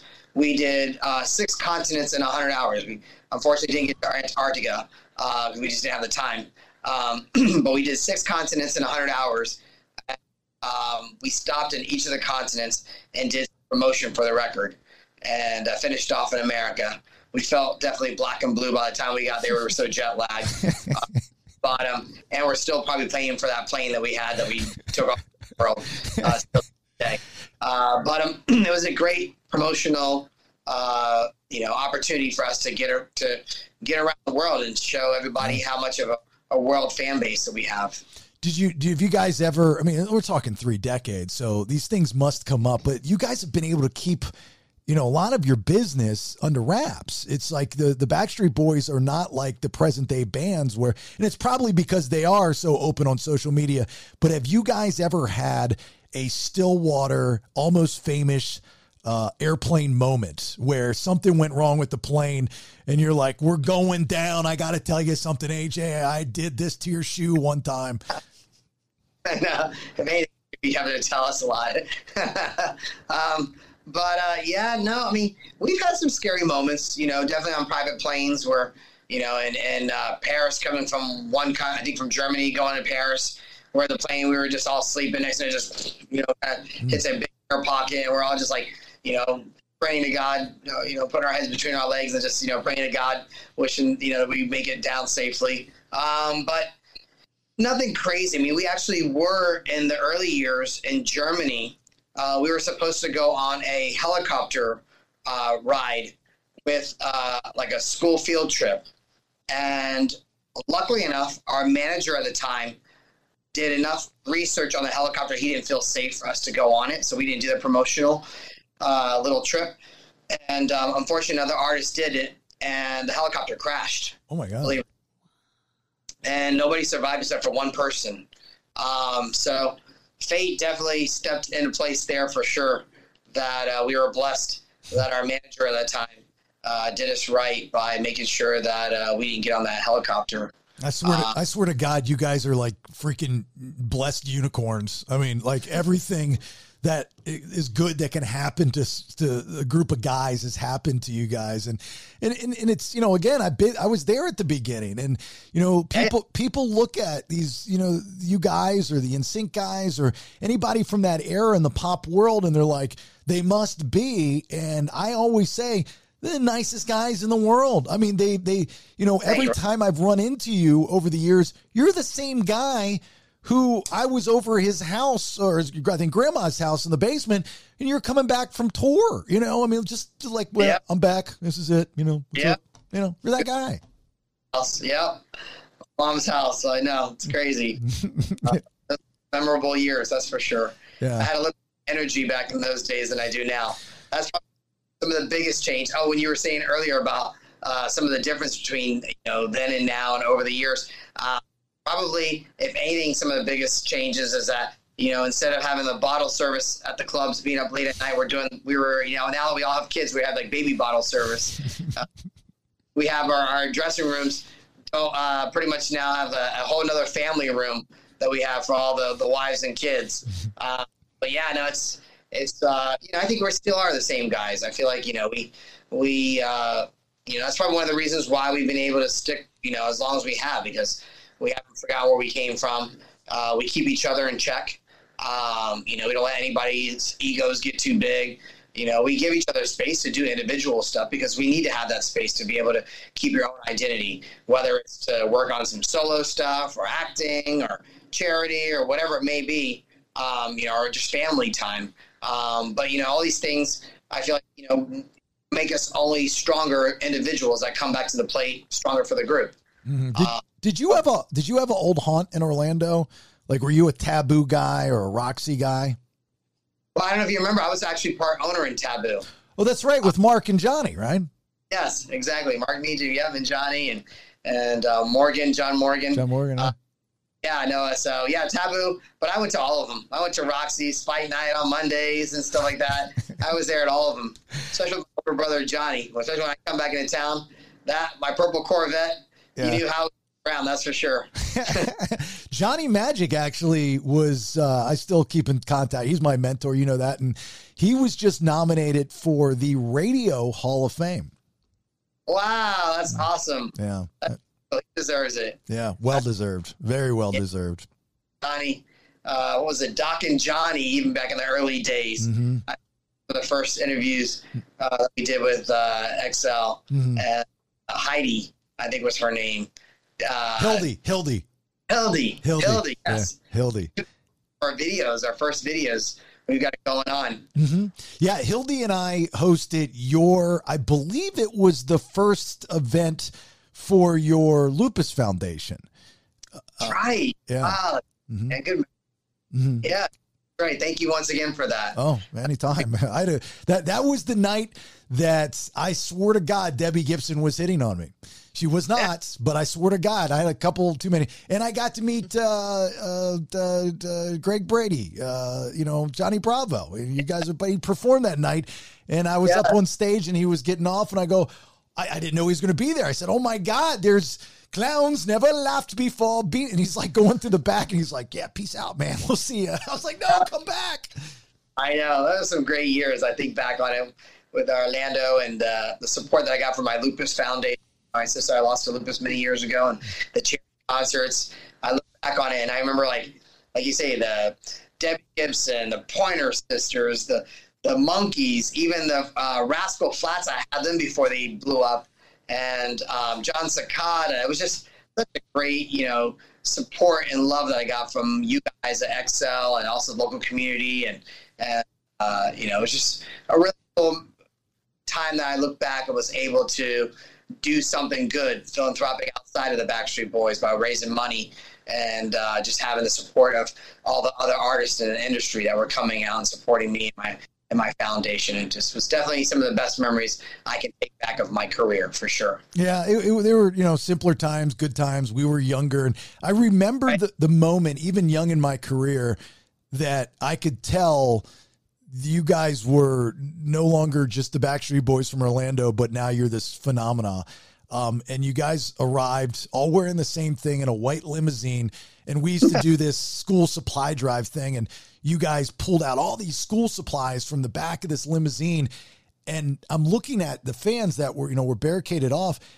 Anyway, I think we all thought they were there for us, but you guys show up and it was just nuts. And I remember Johnny saying something to me he's like, this is probably going to be one of the last times we're going to be able to call them to come out right away without going through 5 people. But it was when you guys exploded, and it was almost overnight, right? I mean, in the States, it's kind of crazy because actually we came out, we started in 93, the group started. And 94, we really started perfecting our craft. We got signed with the label at that point. And then we came out with our first single, We've Got It Going On. But if I recall correctly, at the time, the music scene wasn't really ready for us. I think grunge and rap was really big at the time, Nirvana. And so I think our single went on the dance charts to number 69. But we really couldn't break at that time. But so that's when we went overseas to Europe and started our career really over there in Germany and Switzerland, Austria. And then actually America, believe it or not, in those early years, for about 3 years, we called it No Fan Land. Because we would go over to Europe and all these places, and it'd be like you thought the Beatles were there, the airports and the tarmac and everything. We'd land down in Orlando airport and be like, nobody's here for us. Like, chirp, chirp. It's like nobody, no fan land, we called it. But then eventually, we give credit to Canada because of the border states up there. I mean, states that are up near the border, the music crossed over from Canada down. So in 97, it finally clicked over for us. So a lot of times people, I think, definitely think that it just, it happened overnight, but not really knowing the story that there was a good 4 years where we, did the grassroots approach across, all over the world till it finally came back to America. But I look back on it and I think it was meant to be the way it was because it gave us a chance to really perfect our craft and to experiment overseas, to come back to America because, we all know in America, it's, you got to get one shot at it. And if you're not ready, if it's not the right sound, if it's not the right music, the right look, the right, whole package, people just move on. And so I think it was meant to happen. But once we came back, it did. Then at that point, it was overnight, I think. I think at that point, us Spice Girls were out, Hanson were coming. I think there was this wave of pop music that was coming to America that they were ready for, some easy listening. I think we had just gotten over the Gulf War, different president election at that time, and everything was just, the timing was right for us at that point. Isn't it amazing? I love watching these documentaries of the different decades and how the world syncs up with music and how music syncs up with society of what's happening. You know, old New York, Seinfeld, new New York, Friends. You know, there's the transition in the 90s between the two as they cleaned up the city. I always use that reference for certain things. But we were coming out of, you know, you and I both Gen Xers. And, you know, I was a latchkey kid. I could associate myself with grunge music. Not so much I wanted to do heroin, but I could, you know, I was wearing the flannels and stuff like that. But then it just, you know, it changed where it was like, we need to be happier. And that's when the pop station started to blow up. And credit to a station, I believe in Canada, like the one I'm talking about in Orlando, that helped launch you guys up there. Absolutely. Absolutely. Totally.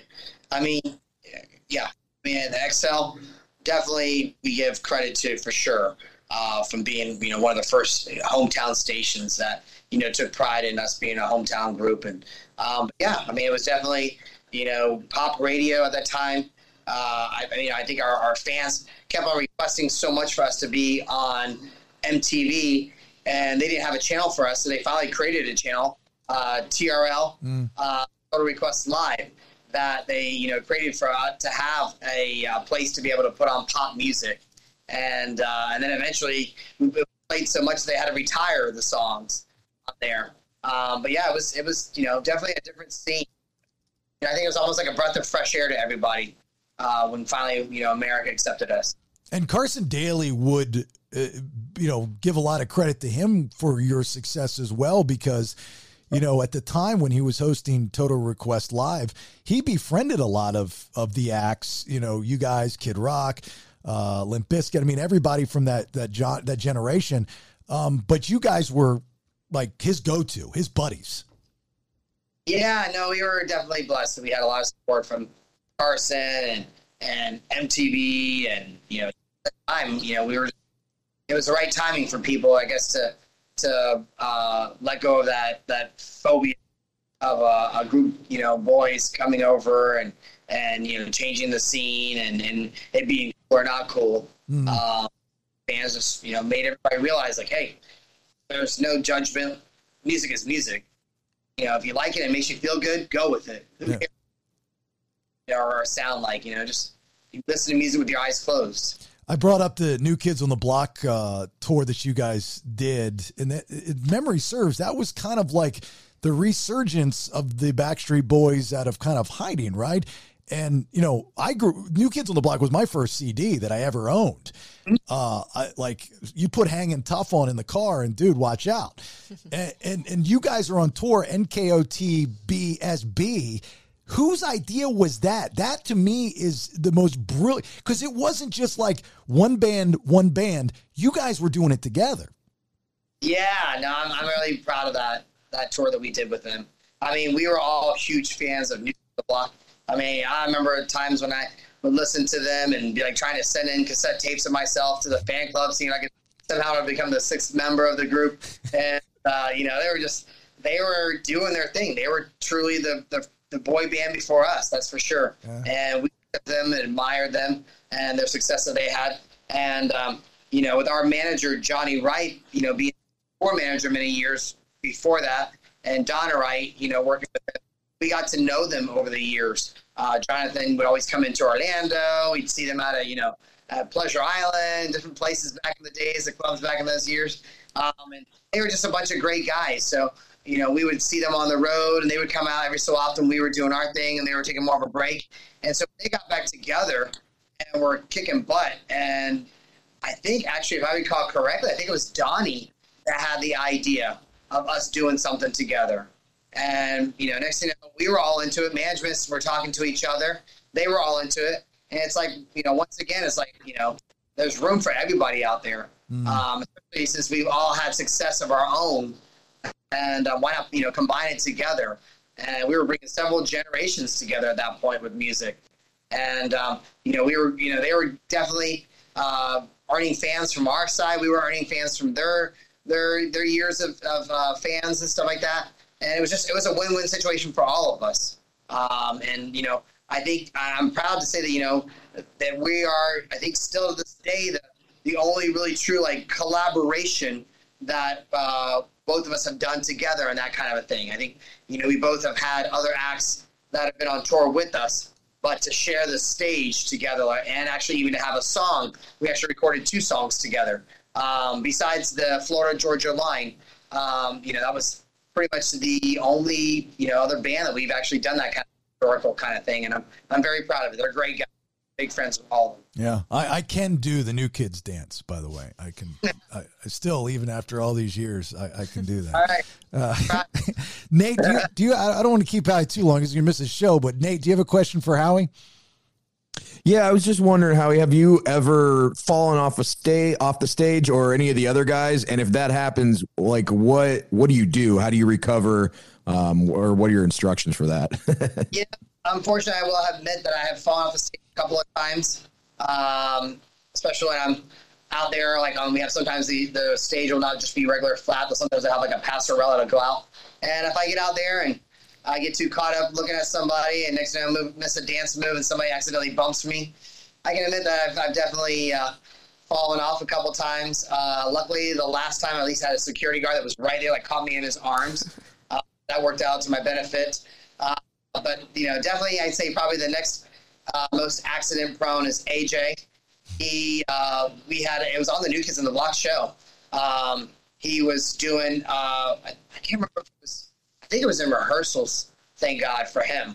But there was like a little trap door that we had, and he just walked right through it, next to him, right down, and pretty much just gave him a big scrape, big raspberry. He went to the hospital, made a big ordeal out of it more than it really was. But yeah, we can admit that we've had a couple of casualties amongst the group. So you just jump right back in, like once you get back on the stage, you just have to try to get back in, or do they pause for a second? Or I think the last time I remember not falling off the stage, but I fell into the stage in Vegas on a residency back about 3 years ago. We have these quick changes sometimes, and sometimes in the back there it can get really dark with the lights keeping everything dark in the back. And I remember I was running late and I bumped into our wardrobe girl and did like a 360 right into like a sharp metal point and punctured my kneecap. And it was definitely, I think I was in such shock that I didn't realize how bad it was hurting me. I went on stage and I tried finishing like the last song. I think I Want It That Way or Backstreet's Back. And I'm dancing. You can see the blood like coming out of my pants in the show. And the fans are like, it's crazy. What's going on? I actually did go to the hospital. Got some stitches for that. That was worthy of going to the hospital for. But yeah, you try to just let the show, continue on. The show must go on. Did you enjoy performing at You guys were at Planet Hollywood, right? You were there right after, I think, Britney's residency, correct? Yes. Yeah. Actually, it was a tail end of her residency. We were sharing the stage. Normally I have like 4 different artists sharing the stage throughout the year. And that was a great experience. I really enjoyed it. And off to Brittany and Celine Dion and everybody, did for us that made Vegas like the coolest places to want to do a residency and not think of it as the place that you go to retire into the sunset. Yeah. It was lots of fun. Yeah, there's just an energy there. My best friend's a DJ. He's got residency at Hakkasan and the Omni, and he does the Wet Republic stuff. And it's a different world. It's a different lifestyle. Yeah. It's lots of fun. Lots of fun. Yeah. Lots of fun. Jill, question for Howie. Hey, Howie. Thanks for talking to us. Millennium was one of my first CDs ever. Shows my age. You talked you talked about getting really nervous before shows. So I was just curious, what is some advice that you would give to people to help them like harness their nerves before doing something super important? Believe me, I wish I could still get some advice myself from somebody to help me control my on stage. But I guess the best thing I can do is I try to say, okay, take a deep breath, realize that, even if you do mess up, a lot of times in your own head, and people don't really catch the mistake as much as you probably really think they do. So just go out there and really just try to have fun and try to be in the moment. Because before you know it, the moment's gone. And, instead of being all anxious and having nerves to take the enjoyment of the blessing that you have, try to just, realize the blessing we have and realize that, we're all just humans. Even if you make a mistake, who cares? Those people, you're more human than, trying to be perfect. What's left for you? I mean, you've done it all. I mean, you've sold out stadiums, you've traveled the world, you've performed the national anthem at Super Bowls. I mean, there's nothing that you have not done that on paper, but personally, there's got to be something that you want to get done. I mean, I think for the group, we've always said that, receiving a Grammy would be something that's like the ultimate for us. That's something we haven't received yet. We've been nominated, I think, like 8 times. And it's normally always we're in the category with like Santana or Sting or something, there's no, and so maybe in another 10, 20 more years, maybe we'll get like a legendary award when we get closer to the age that they were when we were nominated. But yeah, doing that, I guess being in the Rock and Roll Hall of Fame would be an honor, of course. But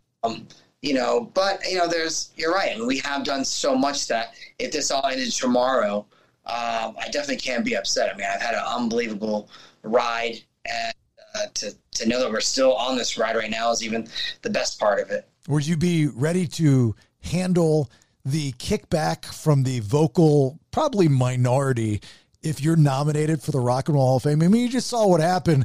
I mean, it happens every year, right? I mean, Dolly was like, hey, I'm gonna turn it down, and then she obviously took it because who was not going to take it? But to have and I'm going to use the air quotes as well because I know you don't like the boy band thing, but a boy band in the Rock and Roll Hall of Fame, you're going to get a little kickback. You know that? Of course. I mean, if I'm not mistaken, didn't Eminem just get nominated? Yeah, and deservingly. I'm not one of those people, by the way. I've come to the realization that it's just not what people think it is. Right. Exactly. I mean, I think it's definitely, the genre had stayed always to just rock and roll. And we were the first ones outside of that genre, which thank God we're not. So we would, at least we're not completely going to take the beating. We can use other people as examples before us. Like you said, Dolly Parton and Eminem that have come and accepted and embraced. I think it's just, the title rock and roll is what really, throws it into like a category that leaves a lot of interpretation for people. If it was just Music Hall of Fame, then it would probably be, you wouldn't get any slack, any, backlash for it. But, it is what it is. I mean, it's the Rock and Roll Hall of Fame. And, if it's meant to be for us and people would accept us in there, I think we'd be honored. But at the same time, if it's not and the stars aren't aligned for us, I still got plenty of other accolades and awards and accomplishments that I'd still be able to sleep at night and feel okay.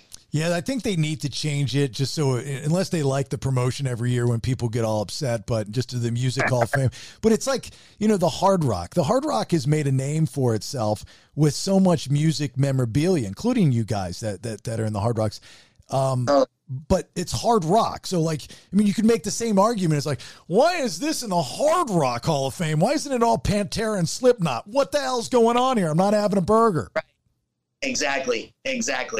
No, it's going to be interesting to see in the years from now where things go, if things will be changed or not. Well, I'll see you on Tuesday. I got my tickets. We're going to have a good time. Last time you were in town, I was embarrassed by my wife that you had a little special get together. There she is. That she touched you in front of me and says, I just touched a Backstreet Boy. And I said, you know how you're supposed to act around my work friends. And so I apologize for that. She's doing it right now with the camera and stuff. So I'm sorry. That's too funny. Good stuff. Good stuff. Forward to. Thank you so much for all the time, brother. It's great to see you. Great to talk to you. I'm so happy, proud, all that good stuff. You keep doing what you're doing. Don't fall off stage in Dallas, and we'll see you in Atlanta here. Yeah, I look forward to it. Congrats with everything, buddy. See you, Howie. You too. Thanks, Howie. Thank Bye, you. Howie. Thank you. Bye-bye. Hold up. Wait a minute. Let's hear from our sponsors. Look, my wife sells houses for a living, and she always tells her clients that are selling their house, if you want to upgrade your property value, you got to do something with the kitchen and or the bath. And you don't have to be selling your house to upgrade the kitchen and bath. It's just something nice to do, and it upgrades the property value tremendously. That's why I'm telling you about UCI Kitchen and Bath, which has been Atlanta's #1 cabinet, granite, and quartz fabricator, plus installer for the past 20 years, servicing all of Georgia, parts of Alabama, Tennessee, North Carolina, South Carolina, and Florida. It is a one-stop shop for you. You can pop into their showroom in Norcross, Georgia, and you can see their design team, meet their design team, and watch how they'll transform your kitchen and bathroom into this beautiful and functional environment to fit your personality, right? Plus all the latest trends. They've got displays there, so it might give you some good ideas. It's a one-stop shop. As I said, UCI Kitchen and Bath also provides installation, whatever you buy. Let's save you some cash. Mention the BS, you get 10% off regular priced countertops. So save some money. Mention the Bailey Show podcast, 10% off regular price countertops. UCIGranite.com. Veteran owned, established in 2009, Rockland Contracting.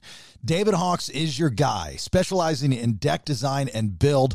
He's got this amazing 3D software. You'll see virtually what your deck will look like before it's done. Here's the thing. David Hawks has been with the Bailey Show podcast for a very long time, and he is booked up throughout the summer. So right now, if you're thinking about getting a deck design, he also specializes in basement remodel, new HVAC installation, interior and exterior painting. You got to book now with Rockland Contracting for the fall months. You can get a hold of him at 678-879-3867. 678-879-3867. So many of you 2%ers have gotten a hold of David Hawks and Rockland Contracting, and he can't thank you enough. He needs some help. So if you're an experienced deck builder or you know how to do anything else that Rockland Contracting does, get a hold of David Hawks, 678-879-3867 or rocklandcontractingllc.com. Look, I know what it's like to start up a small business and run a small business. That's what this is. What can you do to take the next step? Create Graphics can help you out with that. They're a full-service graphics company that specializes in graphic design, and they've got some really good ones in-house. Wide format printing and graphic installation. Specializing, again, in vehicle wraps, corporate events, interior and exterior events, graphic design, and apparel. A lot of the stuff of the BS podcast, if not all the stuff, comes from Create Graphics. CreateGraphics.net. That's CreateGraphics.net or 770-369-9962. That's 770-369-9962. Serving Metro Atlanta and shipping worldwide. Create Graphics, they definitely know what they're doing. Excellent customer service and communication in every project. Will get a one-on-one experience from start to finish. Again, Create Graphics with an X.net. Son of a bitch. I'll be loving you forever, just as long as you subscribe to The Bailey Show. Nobody is going to save you now. If you like what you hear, then get a full 7 days a week plus of new content by subscribing. PodcastTheBS.com. It's better than radio. And back to you, Jason.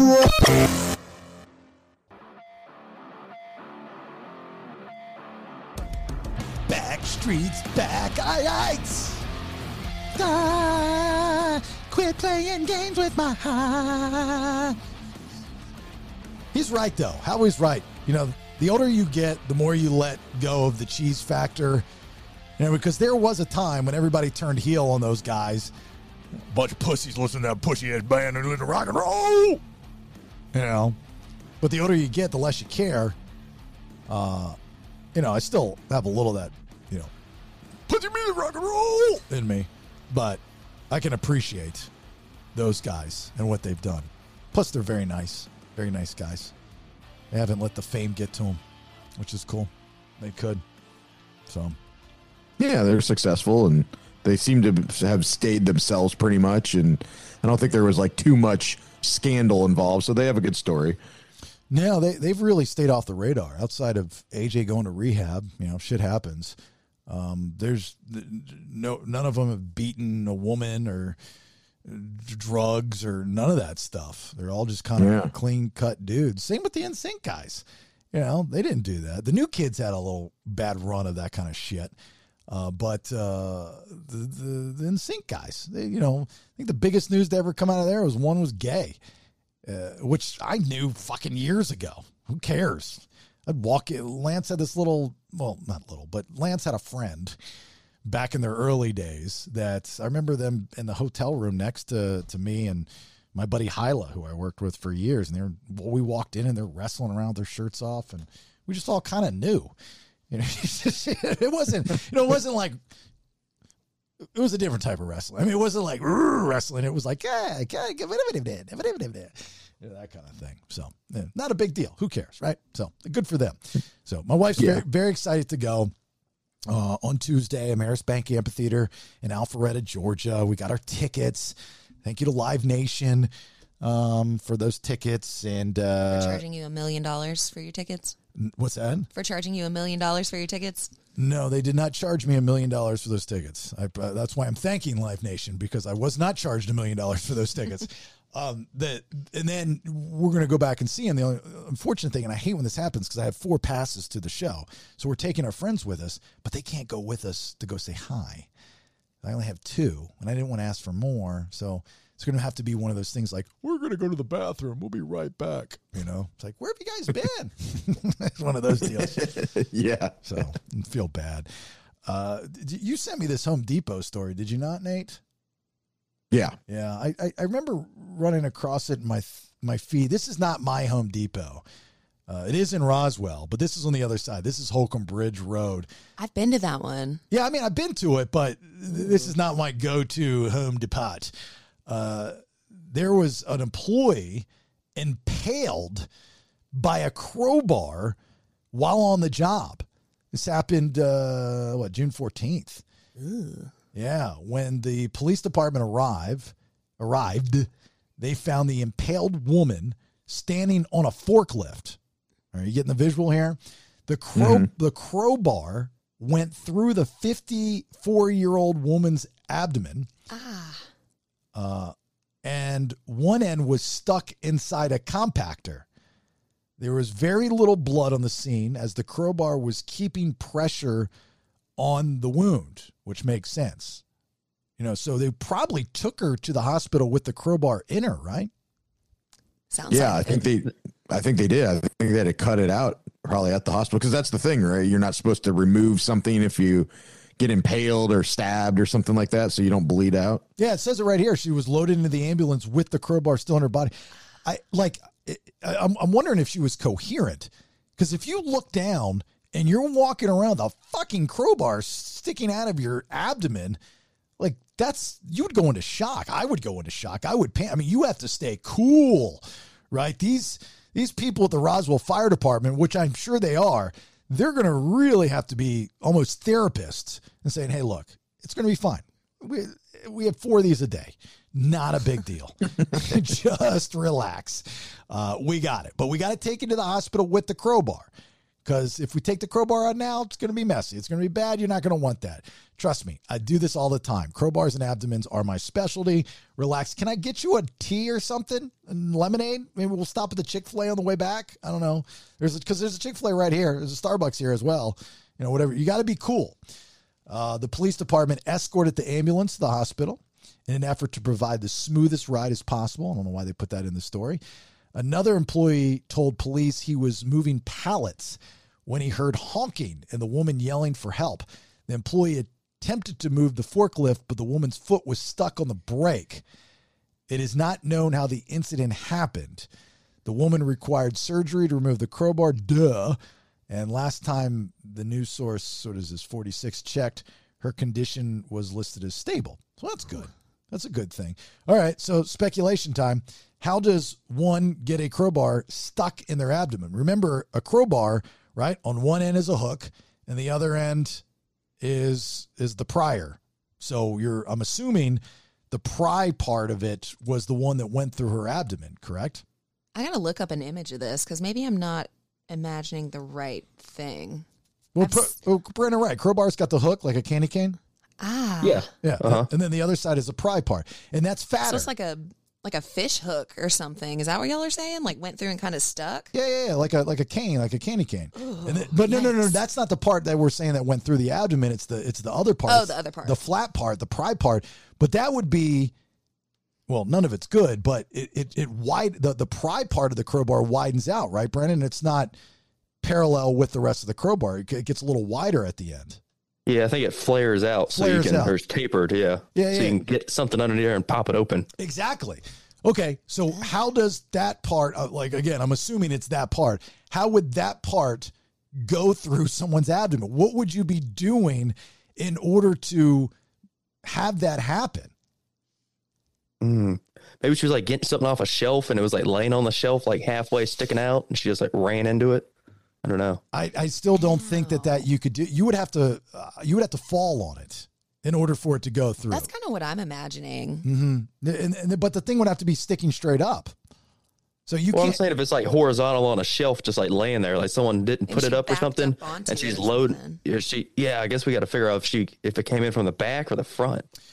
Well, it said she was in the forklift, and they approached her standing on the forklift, and the guy said that they couldn't move the forklift because her foot was on the brake. So she was sitting in the forklift, so she didn't fall on anything. It fell on her. Okay, so she's sitting on the forklift, so it had to go through her front. Or it could the back. Can't go through her back. She's got the well, it's abdomen, so it's abdomen, so it's her front. I don't think they would say like spleen if it went through her back. Okay, so it go all the way through. So it's her front. I don't know, but how does it? Like what I'm saying is like if your body pokes into anything, your initial reaction is going to just jump back. So it's not like it's a sharp object. So you would have to have some type of major force going into, especially in the front. Like in the back, it makes sense. Like you fell on it. I get it. But to have it go through the front of your body, it's a lot of force. And because you'd be able to see it coming. And she didn't stop it. I don't know. Ow. Well, if she was on, maybe it was sticking out of something and she ran the forklift into it. And that was like the pressure that it was pushing into her body. It was like in the shelves or something. I don't know. That's horrible. I mean, like the worst thing I think I've ever seen is somebody step on a rusty nail and have the nail sticking up through their foot. They have to go through. My cousin had that happen. It's like that's why I still to this day I hate going barefoot. Beach, one thing, but like our daughter and her friends fucking run around their socks and barefoot all the time. Drives me insane. I'm like, it's just dirty. You never know what you're going to step on. Piece of glass. That's the worst thing in the world. Then you're off your feet for like 5 days because you got a glass stuck in your foot and now it's infected and then you're going to lose everything. It's horrible. So you see that you call 911 and this poor woman who's not a spring chicken has got a crowbar stuck in her abdomen. Like you've got to be really, really cool with her. It's like, don't freak out because you could have a fucking heart attack. I would have a heart attack. Yeah, but most people in these situations, they're very calm because the endorphins and stuff kick in and they're in shock. So they don't feel this stuff. It's like people walking around with like their arm cut off and they seem fine. Like, what the hell's wrong with you? Wonder what Home Depot is going to do for her afterwards. Like make her employee of the year. And I think they give her, like, if somebody gets in an accident like that, I think you give them a raise, just at least $1 an hour or something. Hopefully, yeah, you got to do. Unless it's her fault. I don't like if she's just an idiot and drove a forklift into a crowbar. I'm not giving her any money. I might fire her actually. I bet you if you Google this right now, Nate or Jill, I bet you if you Google person gets impaled by crowbar, you won't find another story. I don't want to Google that. Just in case there is another. I don't think you'd find another. I bet there's like 10. That to me sounds like it's virtually impossible to do. It does seem pretty unlikely. This wasn't what I was imagining. I was thinking more of like a pipe situation because I've seen an episode of Grey's Anatomy like that. Like if they it did not end well. If they would have said rebar, that I could understand. Totally understand rebar. Like these are small. Those things are fucking dangerous. I mean, you could use it as a javelin, go through somebody's throat easily. But a crowbar is just, and a crowbar at Home Depot. That's what I'm saying. They don't even sell. Well, I mean, I know you got to have them to open up the boxes and stuff, but it's not like there's a bunch of crowbars laying around. Sounds like something that would happen at like a car garage or something. There's a guy in 2015 in where this was. Carltonville, doesn't say where, but he was impaled by a crowbar while working in a gold mine, 2015. Does it say how? I have to read through this. Bet you none of the stories say how. Yeah, he said because of the adrenaline rush, I had absolutely no pain. Wow. Well, if that's the case, I'd be like, all right, everybody, start taking some pictures.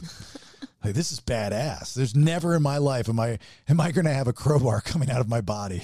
Everybody, let's do a photo shoot. I'm good. Like, until I get to the hospital, they take care. I'm fine. I can live with a crowbar. That's like, sometimes when there's something impaled in people, the doctors will just leave it in their body, or they won't take it out. You know what I mean? They're like, it's best if it just stays in there, because if we take it out, it's going to fuck everything up. You have to see the X-ray of this guy. I just sent it to you in the chat. Right. I can't believe this guy's alive. See, this is why I didn't want to Google it. Oh, no, that's cool. That's bad. Hold on. That's bad. Oh, my God. So He's in sitting position.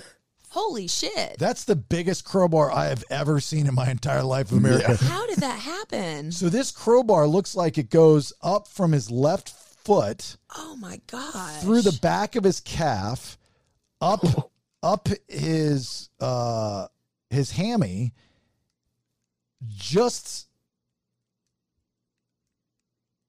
inside his penis, up through his stomach, and out through the middle of his back. Holy fuck. So We'll put it on social. He's got 1, 2, 3, 4 holes in his body from one crowbar.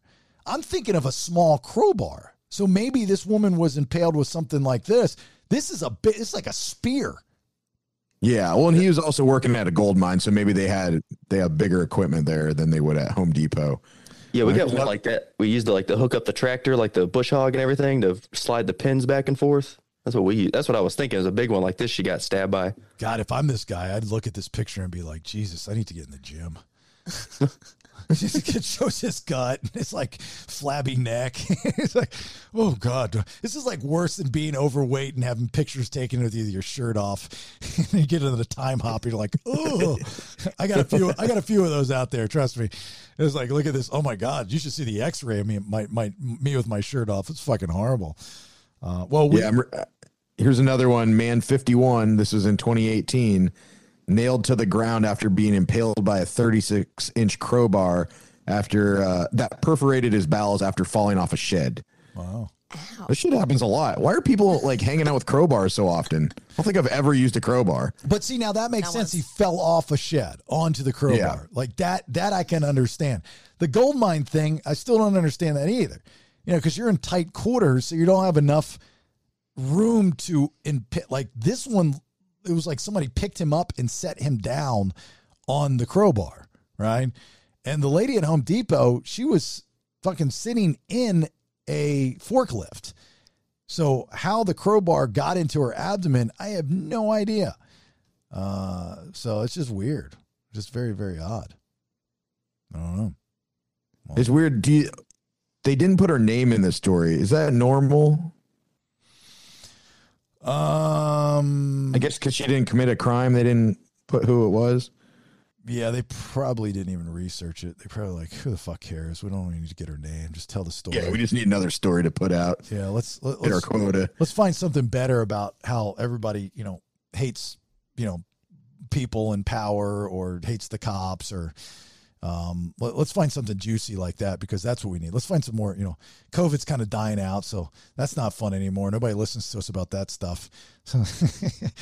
Yeah. Like this is the good, like these are the great stories, especially, of course she lives. So there's a happy ending. You don't want to hear if she dies. You want to hear the happy ending. Maybe how we could help. Like maybe we should start a GoFundMe for the crowbar lady. Give her some money. I don't know. Yeah. Seems to make That was a bar I used to go to in high school. It's called the Crowbar. That's what I was thinking of too. Yeah, the crowbar. I remember the crowbar. It was on like what, Pine? Oh, this was in Iowa. Oh, there's probably more than one. Yeah, there was one in Orlando. It was called Crowbar. Yeah, we used to go there all the time. Get you a Better with Fuck again this week. Very proud of my work with Better with Fuck. This was suggested by Luke Blanks from the 2%ers Facebook group. By the way, if you haven't joined that yet, feel free. We'll approve you. We approve everybody. So thank you to Luke Blanks. Nate, you're going to be proud. Finally, the Bailey household is cutting the cord. Woo! Mm-hmm. but Nice. I don't know if we're doing it correctly.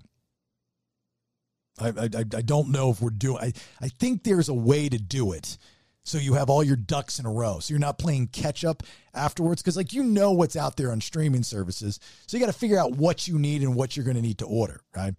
So we have the Netflix, we have the Disney Plus, we have the Hulu, we have the Amazon Prime, right? We have the Peacock, okay? But I think we need like a YouTube TV or a Fubo TV. Fubo TV. Yeah, that's the equivalent. But they have the Red Zone on the Fubo TV. It's more sports centric.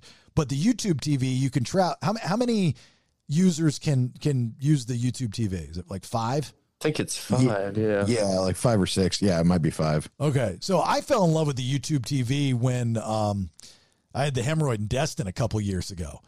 And I was, I had it cut out the night before emergency surgery, and I had to spend the entire day at this Airbnb, and I wanted to watch football, and couldn't figure out the Red Zone on this. The guy didn't have cable; he had just the apps, and somebody had left their YouTube TV signed in, or maybe I even reached out to Nate to get your password or something. I was able to watch football on the YouTube TV, and I'm looking at it, and I'm like, oh my God, there's DVR space, like unlimited DVR space.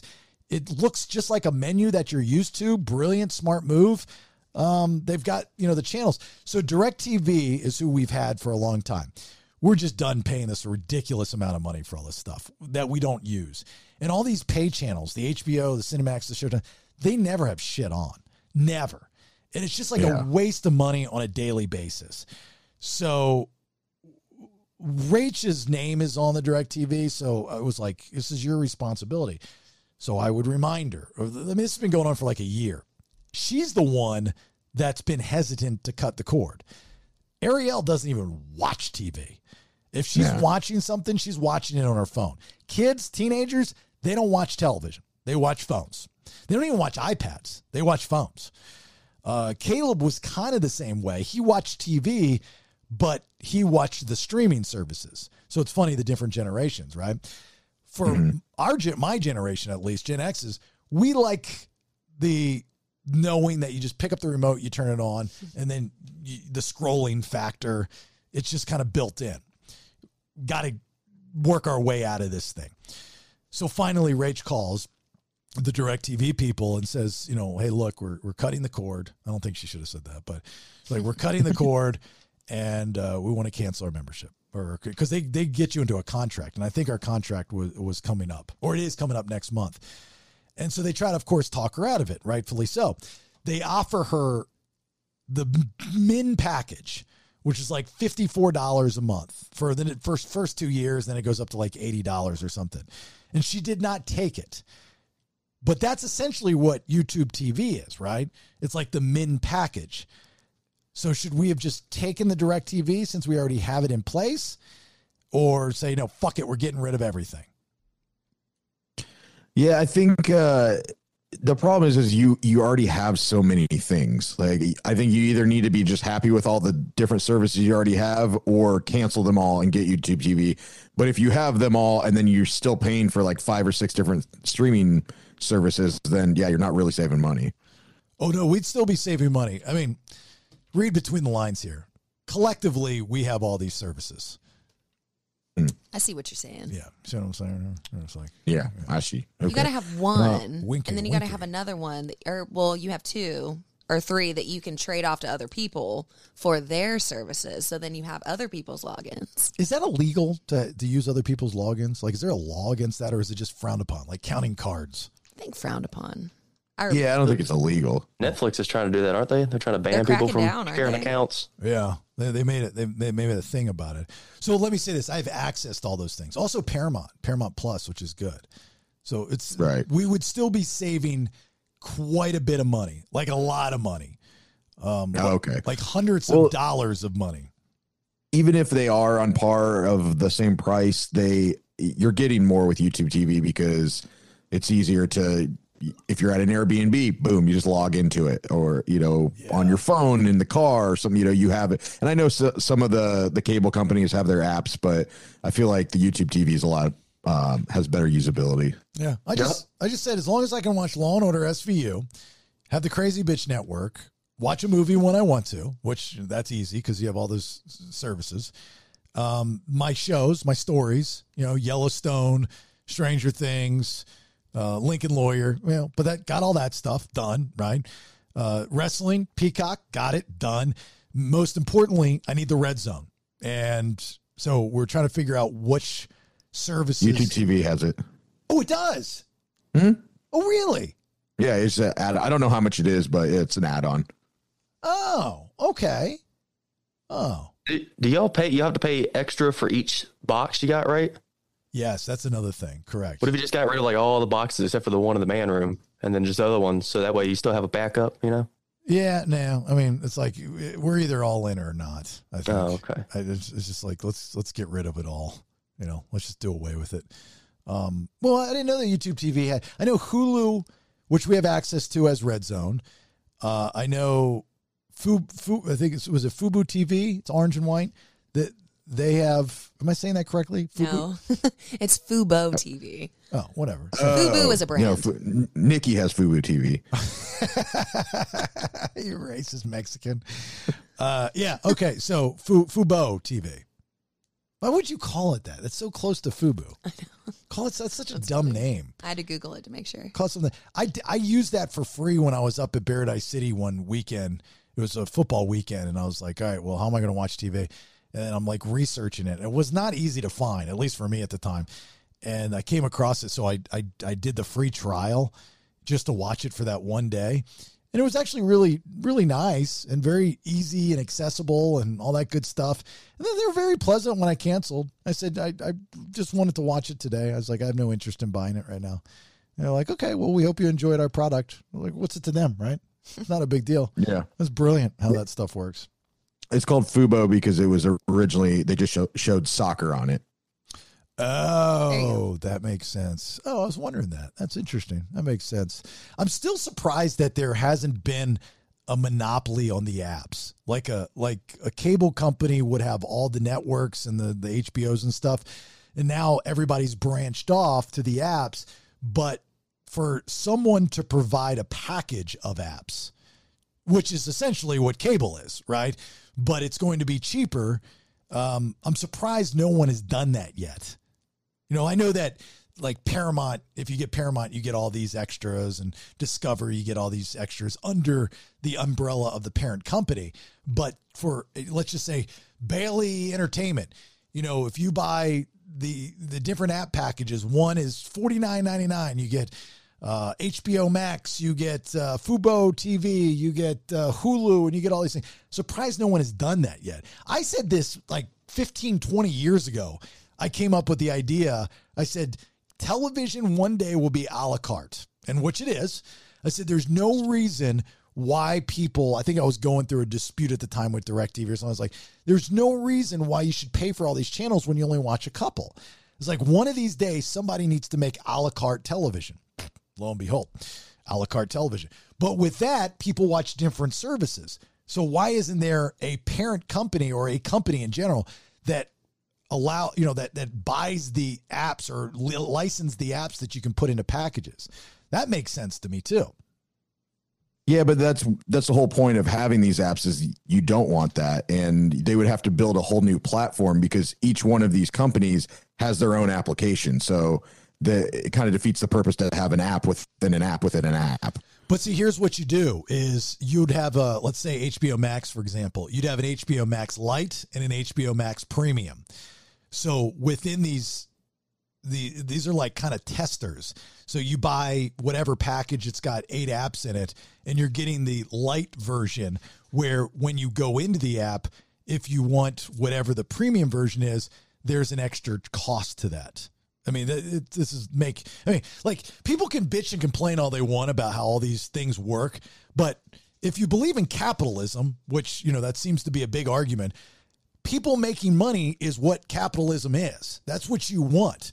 Like the gas prices right now, nobody's happy about the gas prices, but it really is kind of essentially capitalism. I mean, there are people making a lot of money off of the gas prices. We are not, but the gas companies are. But the people that bitch about the gas companies are doing exactly what people that are pro-capitalism, which I am, are doing. So it's one of those things. It's kind of weird. When it doesn't benefit us, it's bad. But you're not taking into consideration that in the long run, it's good for whoever else. You can't be happy for somebody else because they're taking money out of your pocket. But we'll save probably $200 a month by doing this. Oh, wow. Yeah, damn. Do it then. Yeah. That's what, $2,400 a year. Yeah. That's pretty good. If not more. I ditched cable too. That's crazy. Did you? When did you do it? Like 2 months ago. Oh, really? You're a neophyte to cutting the cord. Brand new. I know, it's weird. Wow. It's weird not having, millions of channels at my disposal. But you're right. I only watch like 5 of them anyways. Do you watch less television now? Yeah, Yeah. I do. And I have like the streaming services of the ones that I want to watch. So do you have like a set day where you're like, oh, today I'm going to watch blah? No, not anymore. But I feel like that was what kind of used to dictate my social life. I'd be like, oh, well, I got to go home and watch Real Housewives or Siesta Key or one of the other dumb shows that I watch. But now I don't have to worry about all that because when I'm watching them, they're at my disposal anyways, so I can just watch them whenever. That Siesta Key show ruined Sarasota. They just absolutely ruined. It's so bad, but it's so good. I grew up there. Did you really? Yeah, I grew up there. Oh, and great place. Siesta Key was like one of the best kept secrets in the world. It still is, I think, one of the whitest, not people, sand, beaches in the world. But because of the up in tourism, especially because that fucking show on MTV, it's bad. And when they launched the show, one of the guys got in trouble for dragging a shark behind a boat. He's the son of a big attorney that's really based out of Tampa. He's the guy that came up with, I think, the 1-800, the amphitheater in Tampa used to be called that, whatever. But anyway, I heard he's a real douchebag. Like, I got friends that know all these kids and stuff like this. Like, they're just the uppity fucks. He's got a big beach house at the end of Siesta on the private side. Huge mansion. Yeah. We stayed at an Airbnb right next to it and laid out. Yeah, it's a big, it's a nice place. Don't get me wrong, but Sarasota's great. I always say I want to retire there, but last time I was there, it's crowded. It's just too much stuff going on. Way too much stuff going on. It's like the new spring break destination. Yeah, and there's really not much to do there other than go to the beach and a couple, beach bars nearby.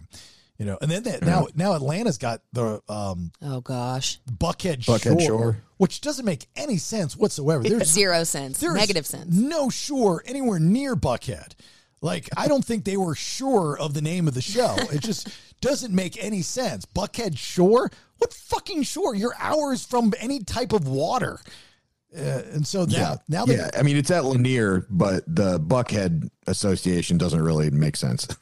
So now they show the douchiest of Buckhead. I mean, that's all these shows are. Mm-hmm. It's like, let's find the douchiest people, put them on camera, have them fight, drink, and have sex, and people will talk about it. I think the star of the Buckhead Shore is the son of the guy who invented Zaxby's, if I remember it correctly. Yeah, they're usually, they don't just take normal people. No, of course not. Why would they? They take uppity people that got money, they come from money, and they put them in there, and, so I'll have to pass on that one as well. So I'm going to hate watch it for sure.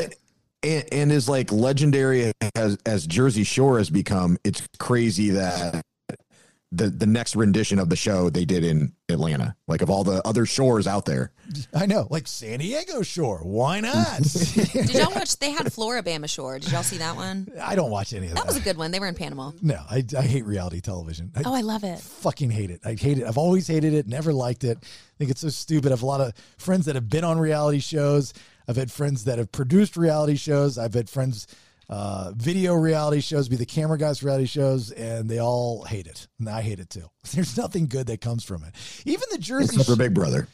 I love Big Brother. That's not reality television. It's a game show. No, that's reality TV. That's real life. It's not game. It's like a social experiment. It's not. It's the real world with a prize at the end. That's all it is. No, because it's not edited. They do a 24-hour, 7-day-a-week stream, so there's no edit. So it's on all the time. So on TV, it's a 24-hour TV show on television for nonstop 24 hours. Correct. You can literally, you can pay $4.99 a month for CBS On Demand or whatever and have access to 24 hours of the show. Big Brother's the deal. I still want to go on Big Brother. You should go. Oh, we'll nominate you. I want to. I want to go. I tried. I auditioned one time. I really begged the executive producer, Allison Grodner. I went to the well with one of the best players of all time who I know, Boogie. And he tried to he's like, I can get you to the top 100, but outside of that, you're on your own. So, but then I was like, there's no way radio is going to let me go for 3 months during the summer to go on a reality show. It's a huge commitment. That's not going to work. So, just wasn't worth it. And then I had a friend, Kara Monaco, who was a Playboy Playmate, and she was on. She got booted the first week, but they wanted to bring her back as the team won, and she knew I wanted to go on. And she reached out to me. There's a guy in Daytona that got her on that has a lot of connections. And she was like, do you want to go on there with me? I was like, oh, okay. Yeah, I sure do. Absolutely. Yes, please. But I had just started dating Rach at the time, and then we were getting serious. And I was like, well, this isn't going to work. She wanted you to be her showmance. Yeah, she did. I'm sure. Probably. She wanted a little bit of the kid. I don't blame her. So anyway, so we're cutting the cord next month. July is when the date is. It's very exciting. It's very scary. It's nerve-wracking. I don't know what it's going to do to our lives, but I'll keep you posted. It's going to be good. I hope it's going to be good. It's You weird. gonna bury all your boxes in the backyard? No, we got to take them back. They want them back. Really? Yeah. You got to give those back, bro. They want the boxes and the remotes Wow. back. They want them all back. Or you get charged. Yeah. Trust me, I got charged for not returning a remote that didn't even work. Yeah. When we got rid of Dish, they didn't even come get it. They just left all the shit there. Well, left the that's satellite Dish. on the damn roof too. When they did. we switched from Dish to DirecTV, yeah, they're like, fucking keep it. You don't want that shit. We don't want it. DirecTV on the other hand, they're like, we want it back, boxed properly, dropped off no later than. Understand? Understand. All right. Let's see here. Everything's better with fuck. You guys are gonna like this week. You guys are gonna love it. Here we go. Whatever we do, it's better with What? everything's better with the And are you ready to give a fuck about your health and check out Chef Erica, EricaNicoleDay.com, experienced culinary medicine consultant, private chef with a medical and a high-end restaurant background, available for consulting on meal planning for weight loss, helping with medical conditions or strict macros for bodybuilding or fitness training. That is one Chef Erica Nicole Day. She is a fantastic human being, a big supporter of the podcast since day one. Even before we started the network, she was with us on the Black Cloud. She is good people and a true 2%er. So please reach out to her if you need her services. EricaNicoleDay.com. ERICA NicoleDay.com. All right. Thanks to Luke Blanks, the 2%er on the 2%ers Facebook group. Every week I'm going to the well, asking you guys what you want from Everything's Better. Some are easier than others. I know everybody's got great ideas, but some just don't work. That's what I've learned in this process. This one worked tremendously. And I thought that I had already done this one, but I guess I didn't. Bob Ross. I have not yet done a Bob Ross, have I? Because it wasn't in my folder. I don't think so. You got to speak in this medium, Brandon. You just got to talk. Well, I don't think so, but it did sound real familiar. And I was trying to think, was there someone else that was kind of like him? No, I looked through my folder. Oh, was it Mr. Rogers? I had a Mr. Rogers, but that's what it was. Yeah, I looked through my folder and I did not see a Bob Ross. I was surprised. So this week is Bob Ross. So you guys will be the judge and jury, 1 to 10, 10 being the best. Whatever clip scores the highest gets played again. Just a little game within a game. All right. Everything's better with fuck. Bob. By the way, for those that don't know who Bob Ross is, he was a television personality. He was a painter, and he would go on TV with this big fro. He was a white guy, and he would paint happy little trees. And it was very relaxing. It was very zen. It was very goofy and very low budget. But he was huge and has become a cult following. And if you haven't seen the Bob Ross documentary, it's okay. But there was a battle between old partners and his family estate, and they interview some of his family, which are not that well off. And he has this empire worth millions and millions of dollars. And it was a struggle back and forth for money and ownership and all that kind of stuff. But he was a painter, and you would turn on the television and you'd watch literally just him paint pictures, and he would do outdoor landscapes, but he would always have this very soothing voice. And he'd say, I'm just going to put a happy little tree right here. Look at this happy little tree next to this smiling little lake. Look at the lake just smiling at you right now, saying, you're a good person and you should have a great day. It was just a happy-go-lucky, feel-good moment, in your life. You just nailed it. That was a really good Bob Ross. That's Bob Ross right there. Now, you insert fuck, Bob Ross changes a little bit. Let me give you some examples. You ready to have some fun? Let's fuck! Just a little, though. Don't overdo. Don't overdo. It gets working and it feels good, and next thing you know, you've overdone. Fuck! Give him a shake. And just fuck the devil out of him.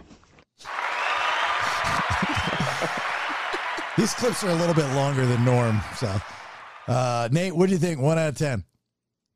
I'm going to go start off with a 6 on that one. I thought the first fuck was yelling, and Bob Ross does not yell. So I took 1 away for that, but the second fuck was great. Okay. Well, yeah, but taking into consideration most of my fuck, I can't change my fucks. My fucks are my fucks. So I can't change. You can't change it? There's not more fucks on the internet? These are the fucks that are in my fuck bank. Okay. So until I find some more fucks, these are what we got. Brandon. All right. I like that one. I'm going to go ahead and set the bar a little high. I'm going to put it at an 8. Yeah, that's what I think. Let's just sit at an 8. Jill? I thought it was pretty good. I'll give it a 7. A 7. All right, got a 6, 7, and an 8. Here's your second. Better with fuck with Bob Ross. But I want to get you to try being creative on canvas. Just to take your time and sit down and have nothing in mind when you fuck. Just have a good feeling and be happy and in love with life and your world and sit down and begin fucking. And if you feel good about yourself and the world, it'll show in your fuck, and all these little things will happen. All right, Nate. I like that one better. It was a little more subtle fuck, so I will go 8 on that guy. Okay, Brandon. I think that was on par with the first one. I like that one, so I'm going to give it an 8 also. Okay, Jill. That one wasn't my most favorite. I'll give it a 6. A 6. Okay, still that one is beating the first one, so 2 is in the lead. Here's your third one. If you happen to get some of it down in here, who cares? We'll end up turning that into fuckins. We don't make mistakes. We have happy fucks. Just don't worry about it. Learn how to use what happens. All right, Nate. I'm going to give that one a 7. I didn't like it as much as the last one, but it was still good. All right, Brandon. Yeah, I didn't like it as much as the first two, so I'm going to have to go with 7 also. Okay, Jill. I'll give it an 8. Okay, the second one's still in the lead. Last Better with Fuck, Bob Ross. Here we go. That's the name of the game. It's enjoying. You really ought to enjoy what you do in life. If you do, then you'll do a good job. And I certainly enjoy fucking. I spend half my life doing somebody else's fucking. Fucking should make you happy. Nate?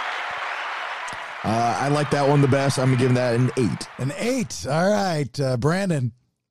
Still wasn't my favorite. I'm going to go with a 7. Oh, okay, Jill. I didn't realize Bob Ross was so dirty. Yeah. I liked it. It was a 9. A 9. Okay, so 9, 8, 7. That's going to be the winner. I think. If I'm doing the quick math, right? All right, here's the winner of this week's Better with Fuck. That's the name of the game. It's enjoying. You really ought to enjoy what you do in life. If you do, then you'll do a good job. And I certainly enjoy fucking.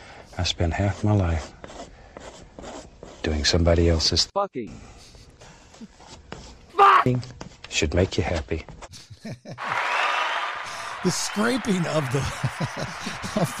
the canvas. That one and the shaking of the paint on the other one I thought was pretty damn funny. All right, so there you go. Better with fuck, Bob Ross edition. Okay, excellent. All right, let's get out of here. Nate, you got anything? Don't cut the crowbar or the cord. Yeah, there you go. Brandon. Yeah, watch the crowbars. They'll fly at you. Double crowbar ending. All right, Jill. Mark your calendar for September 3rd. There you go. Podcast and Pours 2 pop. As always, thanks for listening. Have yourself a great and safe weekend. If you're going to be doing some drinking, don't drink too much. Get behind the wheel of a car. That's bad. I lost way too many friends like that. And we'll talk to you soon. Hey! Get off my lawn! It's old man Kevin, and the BS is done for right now. Please share, like, and support podcastthebs.com. It's better than radio. Now, get out of here.